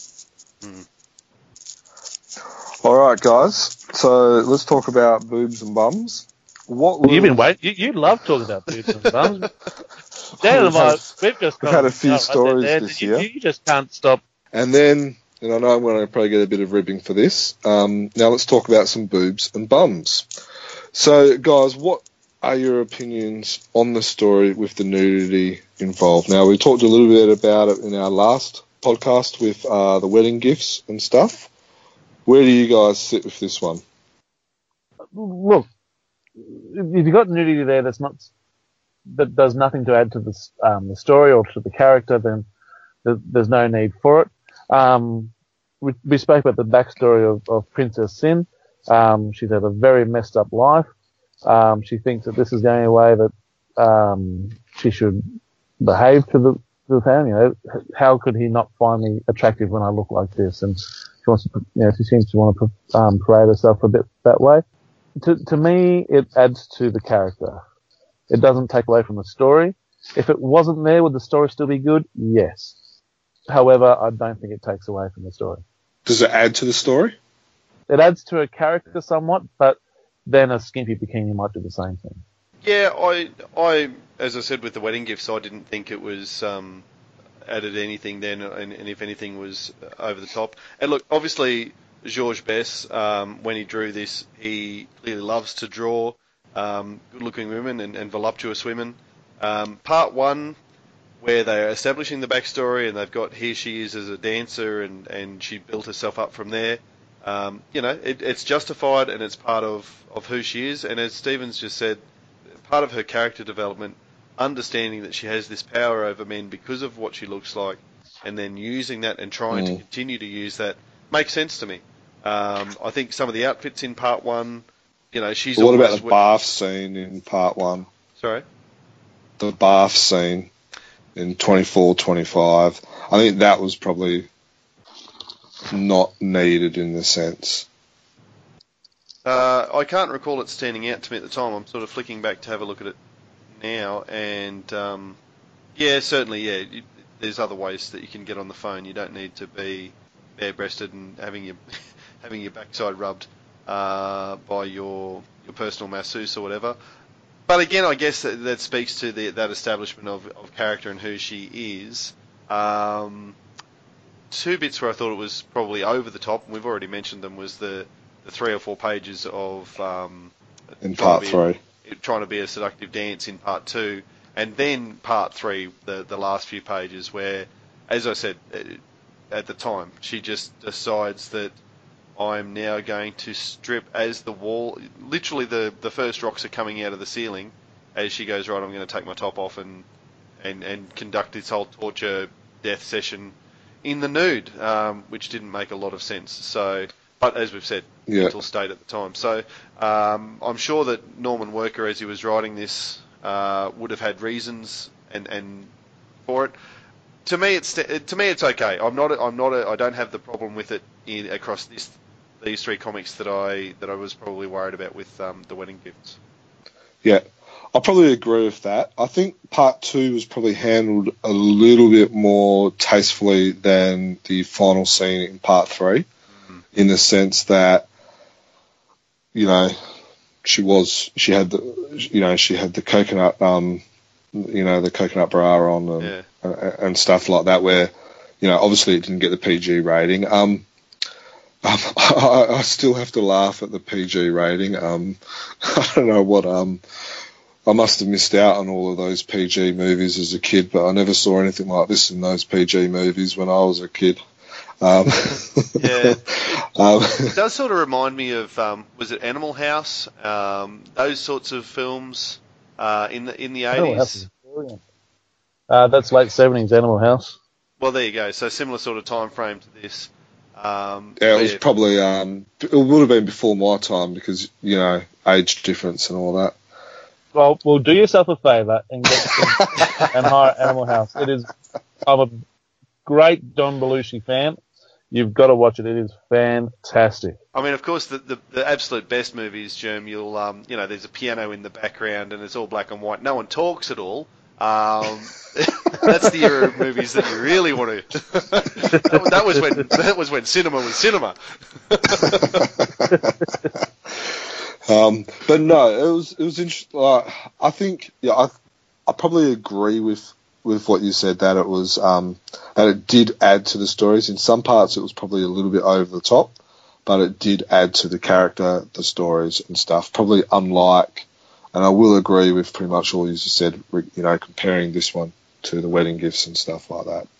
So yeah, no worries. All right, so let's talk about more. I was about to say wholesome comics, but the next one's not exactly a wholesome story either. No, it is not. We'll wait until we talk about Giant Size on that one. Mystery of the Ivy Crown, which is 1784, which is another cover by another artist. For the first time, he's done a through cover, but not the first time we've seen his artwork, and this is by Joan Boyks. Man, this was a heavy read, wasn't it? Well, can we just talk about the cover briefly?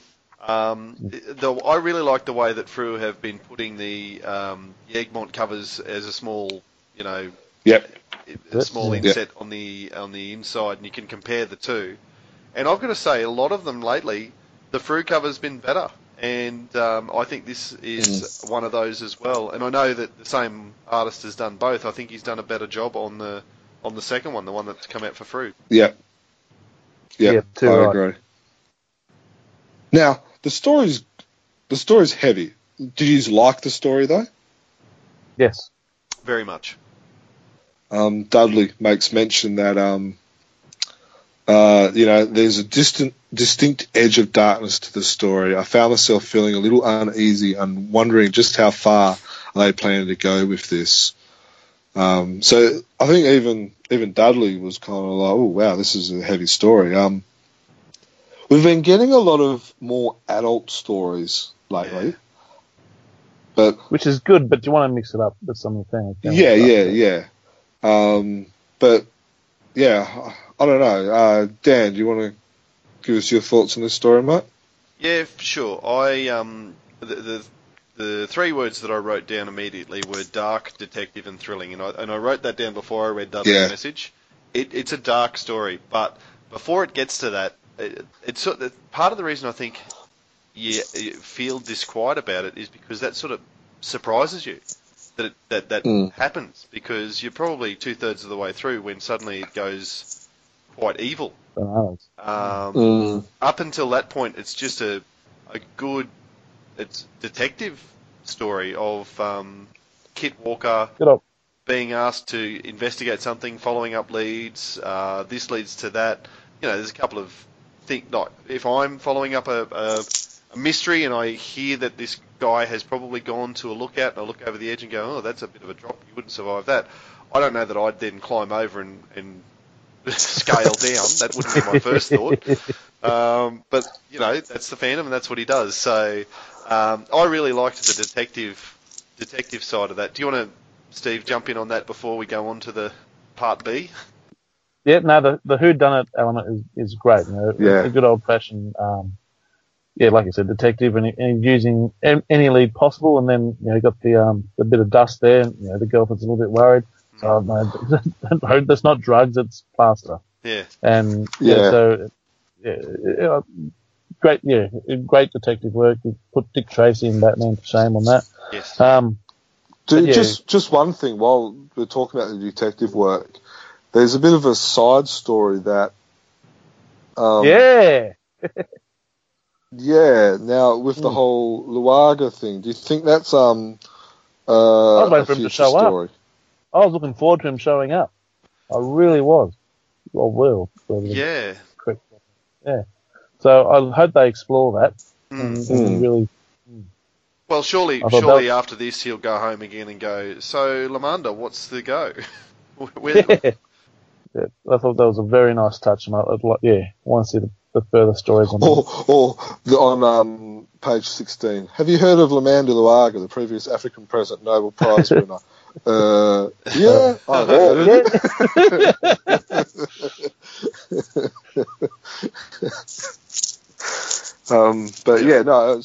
I loved that little bit. It was, and actually, like, while it was dark, it was a little bit of fun. And speaking of little things like that, even early in the piece where Diana's cousin comes over and says, "Oh, I've got this mystery. Can you help out?" Diana's not interested at all. No. We're on a holiday. It's almost awkward for us to talk about. It's that dark. Like, the idea that there's been this secret society, and spoilers, I mean, this is the most recent one. We've probably gone through the others and not worried too much about spoilers, but people may not have read this one yet. If you haven't, maybe skip over the next 5 minutes or so. But try and do it without spoiling. I'm sure you can do it without spoiling. It reminded me of the movie Skulls, I think it was. Yeah.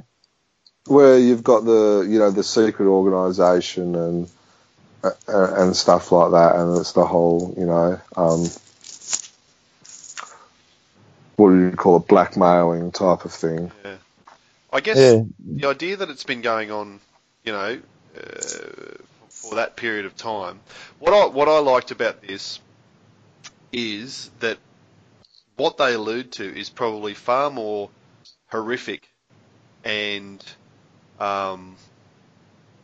graphic than anything that happened in, we've just talked about the wedding gifts and Pirates of the Red Dragon. They don't use anything. There's nothing drawn.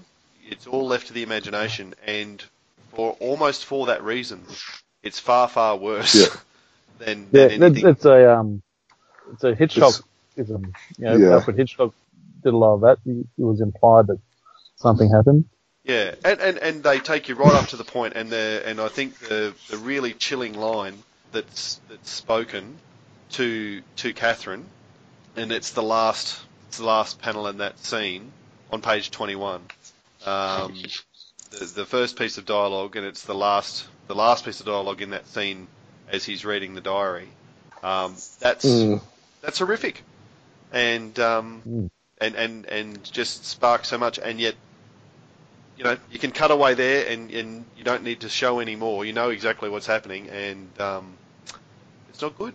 It's not good. It's very dark. You can almost, in that panel, and the way the artist Boyce has drawn it, you can't see much of the Phantom, but and it's very well done. But you could sense his disgust, yes, his anger, his almost inability to be able to comprehend what's actually going on. It's a very powerful panel. And then on the third panel on page 22, yes, where he's got the book and he's looking at it and he goes, "How incredibly disgusting, poor Catherine." Yep. Again, it's showing that human side, and I don't know, it shows some great emotion, even though he's actually not showing much, but the story adds to it in a sense. Would this be one of the darkest topics that's ever been covered in a Phantom story? I would say yes. It don't get much darker. No, and I can't recall. I was almost physically shocked reading that, and I don't recall having that sort of a reaction to one before. Just looking through it again now, to see that the librarian seems to be in on it. Jenny, the librarian, she is in on it. And another thing that seems to be interesting, that the blackmail has developed, over the century, that we'll just say that new recruits, they're going to be using them or using what's going to happen as blackmail against them. That doesn't seem to be highlighted, a century ago. So to me, that seems to be something that's developed over the century. I could be wrong, and maybe they blackmailed them back then too. But no one was winning in this. No, earlier when we were discussing about the page and a half of the wrapping up of the story, I'm not sure if you guys have noticed, but this was originally done last year, yes, published in Egmont. But this story is actually the old school full length rather than the new school 22 pages. Yeah. And I think this is a good example of, they've got a whole page of wrapping the story up, but it is a good example of it's good to have the shorter stories where they're punchier and quicker, but then when you get a story that requires the full length to do it. So I think it's a great call from the editors of Egmont to allow this one to be the full, 26 pages or whatever it is. So page 3 to 31 pages. You needed that wind down. Yeah, really you did. So this was published after they moved to 22 already? Yes. Right. Yes. Similar as Princess, the Pirates of the Red Dragon and Part 3, you needed that wind down. You needed that moment to kind of catch your breath. You couldn't just end it at the, No, that would have been unsatisfactory. Yeah, and I think it was important to have a female principal or head of dean or whatever they want to call themselves.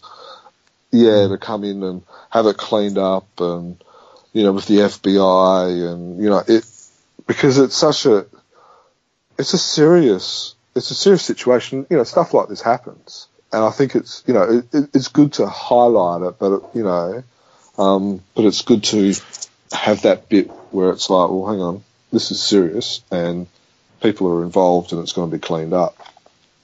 I must say, one of the things that I really enjoyed about this story, and I guess the way that it was produced or edited, was the use of those whisper panels. And you referred to the Jenny the librarian there before. The fact that Frew, and this has to be a Frew thing, I would imagine. I don't think, well, obviously, it's the first time it's been published in English, to actually have the whisper panels, the whisper dialogue. Oh, no, that would probably be done because all of the artwork and the speech bubbles are done by Egmont. They just decolour it and then put the actual English words in. Yeah, that's right. And so the lettering of having the whisper panels, the whisper dialogue in lowercase rather than the all caps, which is the standard. Yeah, true. That worked true. really well, I thought. So, and again, it sort of stood out as something that's not often done. So I thought it was a really effective touch. Anything else people want to add before we move on? Just that I would have thought he shows some great feats of strength, particularly as he's escaping his captivity. Yep. And with the chain and that. No spoilers there, but a couple of great feats of strength. Could have thrown in an old jungle saying at that point. That would have been nice. Yeah, that's a good point. Reminds me of the, I don't know if you remember, it was a story probably back in 2000s, The Chain of Jericho. I'm not sure if you guys remember that story or not. Not specifically. I can't say I know it. But it's very, very similar. Okay, now giant size. Now, I must admit, I'm very interested to hear what you guys think of this. Giant Size Phantom, number 100 pages. Now, let's kind of go through it. So this is a message from Glenn Ford and not Dudley. Yeah, it I thought features, features half of the story of the ape idol of Drago and the Rattle. Only half. It only features the Sunday version of it and not the daily bits that fall in between. So what you're saying is it's not like the first half or the second half, but it's almost every second chapter is what we're getting. Yeah, you're missing a bit in between. Yeah. It worked pretty well, though. There was, except for one part where all of a sudden the Phantom's faced with the old chief or something. You thought, where the heck did he come from? But apart from that, you don't really know. So for those who don't know, we have discussed it on the panel, on the podcast panel, before. So there was this story, a princess story, and the father and sons, I believe. So there was 3 stories all up. The flirtatrous princess was the other one. This story and fathers and sons, where basically you had daily stories and Sunday stories. They merged them together. So if you read them together, you have you have 7 days daily, a Sunday, 7 days daily, and it flows together like that. The story, 6 days, as the case may be, mate. Yeah, 6 days. As you can tell, we do record these at night, so we're not normally this dumb. It's just we're up late. Jermaine is from WA. It takes a while longer. He just thinks there's 7 days in between each Sunday because it takes so long to get there. Well, that is what WA stands for. Wait a while. So you have the Sunday, 6 days, Sunday. So you can read it as all dailies and all Sundays, but it wasn't initially designed like that. So that's why I say we only get half the story. So we also get, which is something a little bit different, we get back in the 40s and 50s, through produced other characters besides the Phantom. So we get to see some of these stories, like Catman, the Phantom Ranger, Sir Falcon, and then also the Shadow. I think that was all of them, right? Oh, there's a story, Diavolo, but that isn't a 40s or 50s through character. That's been thrown into this as something a bit different. Okay, so you've got these stories.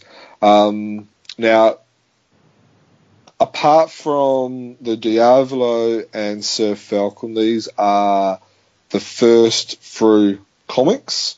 Sir Falcon's actually a brand new story done by Shane Foley, who we all know of, and the Diavolo is done by Filmang, which we all know of and we all love. So basically, if you read it, it looks like the Phantom. It basically smells like the Phantom, but he modified it. Yeah, he modified it so it could be published elsewhere. And let's be honest, the Shadow, Sir Falcon, Phantom Ranger, and Catman also looks, smells, and acts like the Phantom in a lot of ways as well. So, guys, what are your opinion of the giant size? I think it's an interesting concept. It's one that I think is close to Glenn's heart. I remember him talking about it a while ago that he wanted to get it up. I liked the ape story, the Ape Idol story. It was nice and short. It got you in. It was fun. I liked it. I was sitting in the actually I was sitting where I am right now while my wife was driving. We were heading up on a road trip to my parents' place, and she had the first shift on the steering wheel, so I started reading this, and I really enjoyed the Ape Idol story. Of course, I've read it before, but it's still nice to go back to it. When I got to Catman, though, my interest started to wane a little bit, maybe because I was more keen on what was happening on the stereo or what Andrew was doing. But there just seemed to be, I will read it, but it just seemed a little bit, I don't want to say try hard, but it was taking off a lot of elements from other comics, and so Catman doesn't really strike fear into anyone, I wouldn't have thought. And Kit, Kit's just a direct rip-off of the Phantom. Catman's got a ward, just sounds a bit Batmanish to me. But I only read the first couple of pages of it, so I could be completely wrong, and that's fine. I'll wear it. But I haven't had a chance to read the rest of it, so that's the end of my review. Yeah, no, well, I have gone through and read every page of the giant size. There were bits of it that were more of an effort to read than others, I suppose. But I liked the Ape Idol story. I found it weird that so with the giant size, obviously the closest thing that we've seen to it before, or I've seen to it before, because even though I'm ancient, I wasn't around when the first giant sizes came out. So the closest thing I've seen to this before would be the replicas, the replica series, the countdown from 200, and one of the features of that is that it has the front cover of the Froo in colour, and so it was great to see the front covers of the Shadow and Catman in colour in their original version. The Ape Idol story sort of stood out and was a bit jarring, to be honest, because it's such a recent looking cover, and compared to the other ones, it just doesn't feel right, I suppose, to have such a recent 983. And I appreciate that this was the first time that the Ape Idol was published, and that's why they've used that cover. It just sort of stood out and was a bit different. In terms of the other stories, Catman, look, they're all interesting to see them and to see what was published back in the day. Everything that you said about Catman, I 100% agree with, Stephen. Kit the Ward, I didn't know if that was, I thought maybe that was short for Kitten, which was why he got that name, or whether it was a Phantom ripoff. Lots of attempted feline references, and he can see in the dark and that sort of thing. But look, at the end of the day, I think you can see why Catman never took off as a comic strip hero, and why he's still not around today. It's not a great one. Like you said, ripped off too many other elements. Fellmang's Diavolo, I thought it was an interesting to see it, and the background was given for that in Glenn's message from the publisher. With no character context and no origin story for this Diavolo character, it's not a really great story, I didn't think. I'm glad that I have read it, though, because I'm not sure where else it would ever be published other than a giant size. There doesn't seem to be any room for it anywhere else, I wouldn't have thought. The Phantom Ranger, I thought that was really good to see the first one of those and have the origin explained of who the Phantom Ranger was. That's something that I've always wondered about when I've heard about this character in the past. But I thought the art and the storyline were both pretty crude. The art in particular was just really clunky, I thought, and quite ugly in places. I guess it's the 50s, and that's what that comic books looked like then, and I'm certainly not being critical of the production values today. They're just reproducing what they had. There's some really classic Western elements of it, so I can see why it was popular. I'll keep going through in order. The Sir Falcon story from Shane Foley. I'd be really interested to know, without having read any other Sir Falcon stories myself, how much research Shane was able to do into that character, because he's written and drawn the strip. So how authentic is this to the original? I've got no way of knowing that. In a sense, I felt like it was almost a Phantom story, similar to the way that they've been done in the past with the Phantom pulling out a book from the Chronicles and reading it to everybody. It was almost a bit like that. Let's tell you a story about this character from the past. Mm. But I just found it like an odd little story. It's very, very short, and I'm not really sure what the purpose of it was. It's only 5 pages long. It's a total of 22 panels. Hardly anything really happens. Even at the end, it says end with a question mark. So is this going to become part of a series that is in every Giant Size going forward? I think they're planning on publishing them quarterly, so that's a long time between drinks for a 5-page story. So my jury's still out on that one. And then finally, The Shadow. I probably enjoyed this the most of any of the stories in the Giant Size. Again, it was the first issue reprint, so the background for The Shadow was provided, which I thought was really, really cool. Dialogue from the characters was very distinctly British, and I enjoyed reading that and the Cockney slang and all that sort of stuff. Nice, simple story, very, very entertaining. I would say, though, that if I was Inspector Drummond from the Scotland Yard, I'd be really starting to question my friendship with Jimmy Gray / The Shadow, because he doesn't seem like a very handy friend to have. And the fact that I'm starting to talk about the characters and the storyline there speaks to the fact that I thought that was probably the most interesting story in the lot. All right, cover guys. I really liked it. Yeah, me too. An overall concept. Good. See how it goes. Yeah, I'm not sure. I'll probably keep buying it as long as it's got a Phantom story in it and it's got the Phantom on the cover.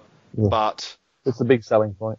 Yeah, 2 or 3 issues in, I think they're going to find out what sort of genuine readership. I'm sure that there's a nostalgia value, but the guys who will have the nostalgia value for this are probably 70 to 80 years old. So how big an audience that is for a sale, for a market, I'm not sure. Yeah. Is there an opportunity, like you've got these 1, 2, 3, 4, half a dozen characters on the front cover, which look like they're all in the same battle. Is there an opportunity to have all these characters working together a la Dynamite's King series and do something there? Yeah. I don't know. It would be hard. They're all from different places. And they're different eras as well. Yeah. But I guess the Phantom, like Sir Falcon's more, although it's alluded to that he's still around, Sir Falcon's probably more, medieval. Back in the medieval times, the Phantom Rangers more. So was Prince Valiant? Yeah, true. But I didn't really, I was a little bit unsure how they handled Prince Valiant, to be honest. But yeah, I guess with the Giant Size, they always had these fun style covers with, which Glenn does kind of go in detail in his message from the publisher or message from the boss, or message from the director, where he talks about some of the covers on the Super Yank and the Giant Size. Now, all right, I'm going to have a bit of a go now. Anyone who's ever listened to this podcast more than once would know my opinion on the Replica series, which I think is a complete waste of time. When I first brought it, or even before I brought it, I was sitting on the fence, which I did say in the year review. So I'm on the record saying that I was on the fence then. When I first brought it, I was still on the fence. The more I've thought about it, the more I've talked to other fans about it, I am, believe it or not, getting off the fence and on the side that I think this could be a good idea. I like the idea of the fact that they've gone from number 1 onwards rather than 200 backwards, which I think is probably my biggest gripe. The Giant Size comics are hugely collectible, i.e. in average condition they still reach over $100 these days. There is a market for these characters in the old Frew comics, not just with the 70s and 80s, but with a lot of Australian comic collectors, which kind of replies to your comment that you had about maybe it was only had the market towards the pre-Fawkes, or the people that are in the 70s and 80s. So there are people that do kind of collect them for nostalgic value. So I reckon there will be people who will buy it because it will be kind of like, this is, like there is that. So there will be non-Phantom people that will buy this, I reckon. So actual Phantom Ranger fans. I'm not sure whether they'll actually be Phantom Ranger, but probably more comic fans, if you know what I mean. Like, yeah, Australian. Yeah, because that was a genre in it of its own, wasn't it, back in the day, Australian comics? Yeah, and it also still is, I should clarify, but in a different way. Yeah. Now, Phantom collectors are different in a lot of ways that majority, not all, but majority of Phantom readers, collectors only collect the Phantom, where a lot of other comic readers collect multiple titles. So I believe it's a great idea in the sense that they're going to be selling stuff not just to Phantom fans, but also to a wider audience, which is not a bad thing. Especially if they're doing fork stories and stories that they've already published, and if they sell good like the Replica series do, it's money for jam in a sense, which means they can, almost spend the money on other stuff. I liked the Surf Falcon. I have to probably disagree with you. I reckon that was probably my highlight of the whole comic, was the Surf Falcon, because it leaves you wanting more, leaves you questioning it. Could there be a crossover? Is this just a fun story? Could there be something more? So, from my opinion, I like that. Yeah, there just wasn't enough in it for me. Like, there's two people come together at a party, they have a fight, that's it. I think that's the point. It's not supposed to be a full 22-page story. It's a tease. It's almost like, when you've watched your Marvel movies and at the end there's those post-credits, which is fun, makes you question it. And then, once you watch it, everyone on, all the fanboys and all that are talking about the post-credits and what it could do and so and do you stuff reckon like there that. will be a full 22 or whatever page story in the next Giant Size? I don't know. I really don't know. But that's part of the fun. That's part of the fun for people to talk about, people to dissect, people to think about. Could it work? Could you have Sir Falcon and the Phantom in a crossover like what Dan suggested? Could it be the beginning of all of them coming into the one story? So, could the next Giant Size we get see 3 stories mentioned, or the Phantom meeting Sir Falcon, or not Sir Falcon, or could be meeting Sir Falcon, or could be meeting the Shadow, or one of the others, and slowly after everyone, then there's a big epic story with all of them in there. Don't know, but it's part of the fun of the speculation. It wants you wanting more. So I personally think you might have missed the point of the story a bit, that it's not supposed to be an actual story, it's a tease. Yeah, well, that's maybe. I mean, the last panel certainly does sort of raise that possibility. You're sort of looking off into the distance, and Dinah's asking, did you ever meet Sir Falcon? And he's wondering something. So there is something there, but if that's what it's going to be, then I'd probably like that to be signposted a little bit better. I don't know. But it's part of the fun, mate. It's part of the fun. It's part of the speculation. You have to not give everything away so easily. And I know next to nothing like you. I know as little and as much as what everyone else does. It could just be a 4 or 5 page fun story that we never see anything again, but it could not be. And so, in my opinion, this was actually the best part of the whole comic, was that 4 or 5 pages. So, when we first heard about Giant Size, there was supposed to be colour included in it. We did ask Frew about that, and they just said that with some logistics issues, it just wasn't going to work. What I would like to see out of the giant size is not to include hacked up versions of Phantom stories. I think this has got the potential and the ability to be able to do nice, clean reproductions of fork stories, which will help, in my opinion, keep the forkers happy about not having enough fork stories in the regular issues. Does that make sense? Yeah, I don't know if... Yeah, I hear what you're saying. So I did say it has the potential. I'm not going to say it will keep them happy because, these are all grumpy old people, so not much will. Well, but I think it has the potential. The selling point of the giant size, and it's giant because it's 100 pages. This has got 10 pages of Phantom story out of its 100. Yeah. So is that enough?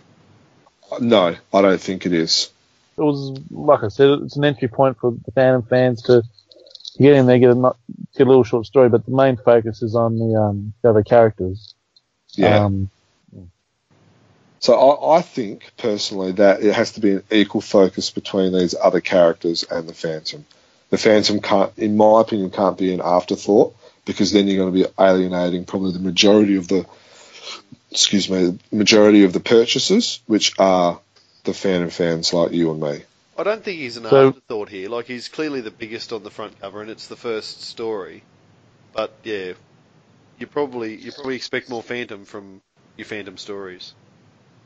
Would you have less stories but longer? So you have the Phantom, Diablo, and Sir Falcon in one issue, then next one you have the Phantom, the Shadow, and Phantom Ranger, or they put Catman in there too. Like that. So rather than trying to shove all 6 in there, just have a few of them per issue.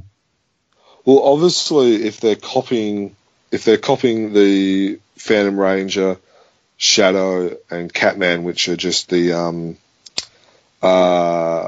is just a replica of the issues, that's fine. But yeah, like the Phantom's 10 pages, the Diablo, which I'm not sure we're going to see again.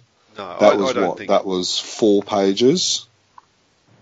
And then the Sir Falcon was, how much was Sir Falcon? You said that was 5 pages, right? 5 pages, yeah. And then, you're right that if you have a full-length Phantom story, i.e. 20 pages, you're probably not going to have room to have 6 stories. But I hope if they are going to do Phantom stories, they're not crappy reproductions like the Phantom's replica series, that they are good quality ones, which this one is. They have done, this is nice, clean reproductions of the Ava Idol. Like, that's very clean. Like, we don't, that gets a top mark for me, is the fact that, they've actually put the effort in to get a good quality version of that. Yeah, and I think that probably what this highlights as much as anything, the Ape Idol is from, 1959? 56, first published as a daily and Sunday story in 1950 in the papers, and 1956 in Frew. And so, if anything, that really just highlights how streets ahead the Phantom was above these other comics that were being produced at the same time. Because, as I said, certainly in Phantom Ranger, for instance, the art just doesn't stack up at all by comparison. Mm. And if you look at the detail that Wilson McCoy puts in as well, you can't say that he's doing simplistic art in this story. You really can't. And yeah, it's probably not fair to be comparing whoever drew Catman and Phantom Ranger to Wilson McCoy. Very few people stand up next to Wilson McCoy full stop. So.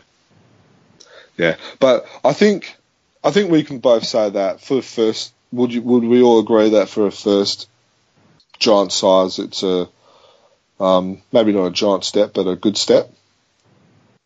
I'll say good for now, and judging by your reviews, I'd agree with that. Yep, cool. All right, guys, we have almost finished. We've got one more comic to review, and everyone's going, what? when's the latest Fury comic out? No, we're not talking about that. We are talking about the Lightning Strikes.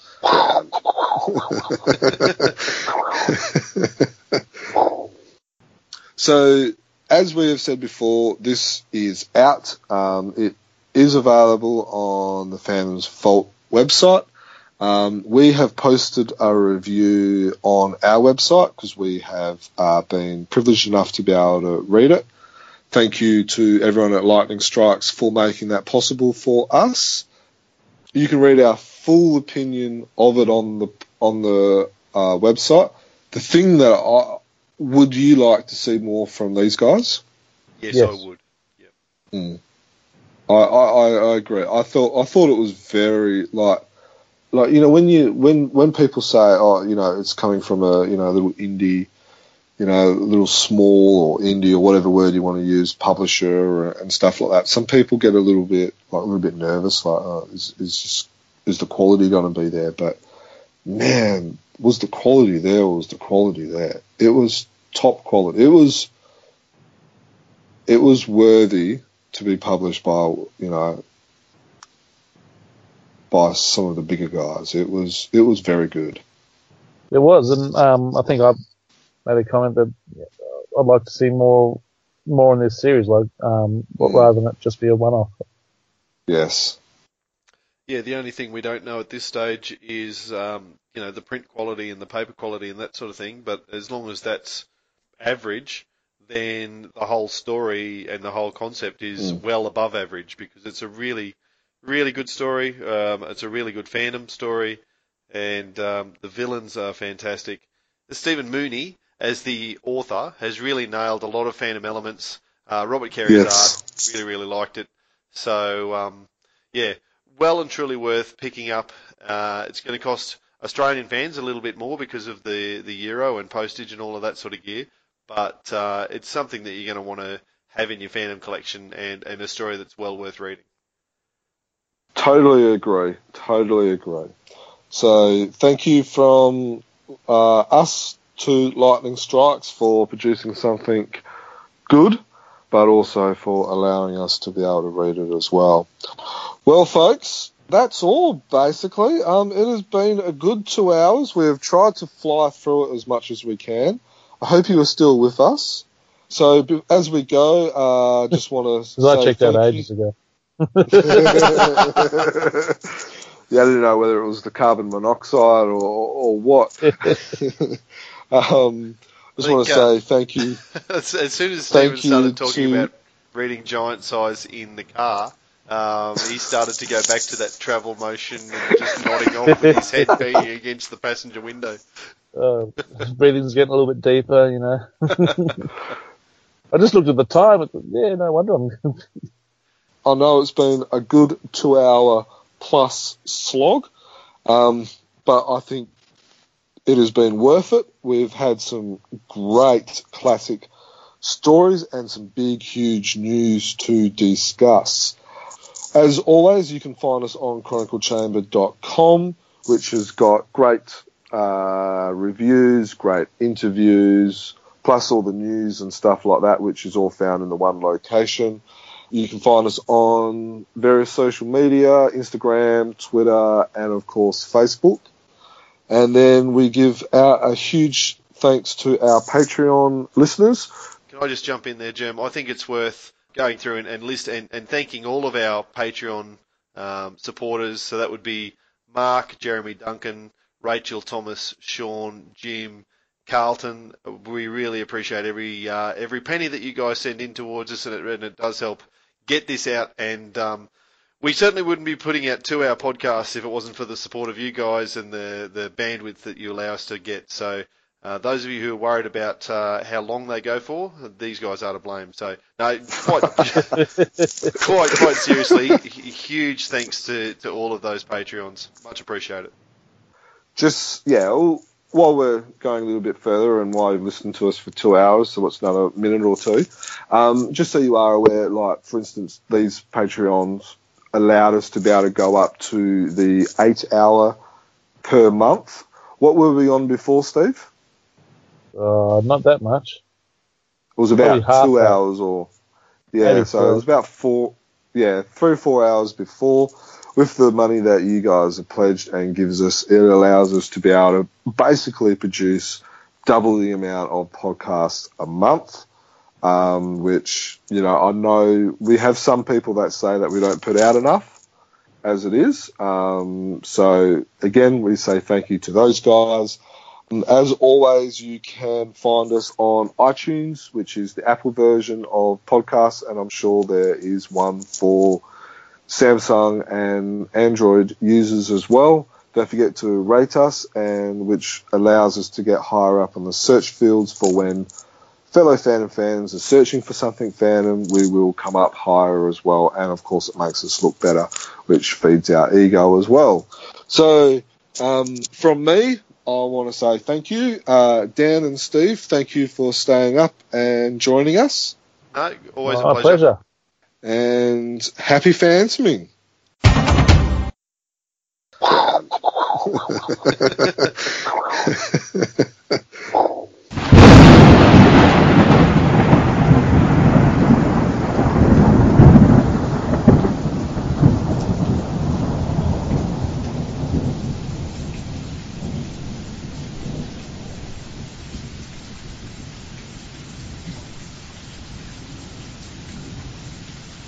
Because I checked out ages ago.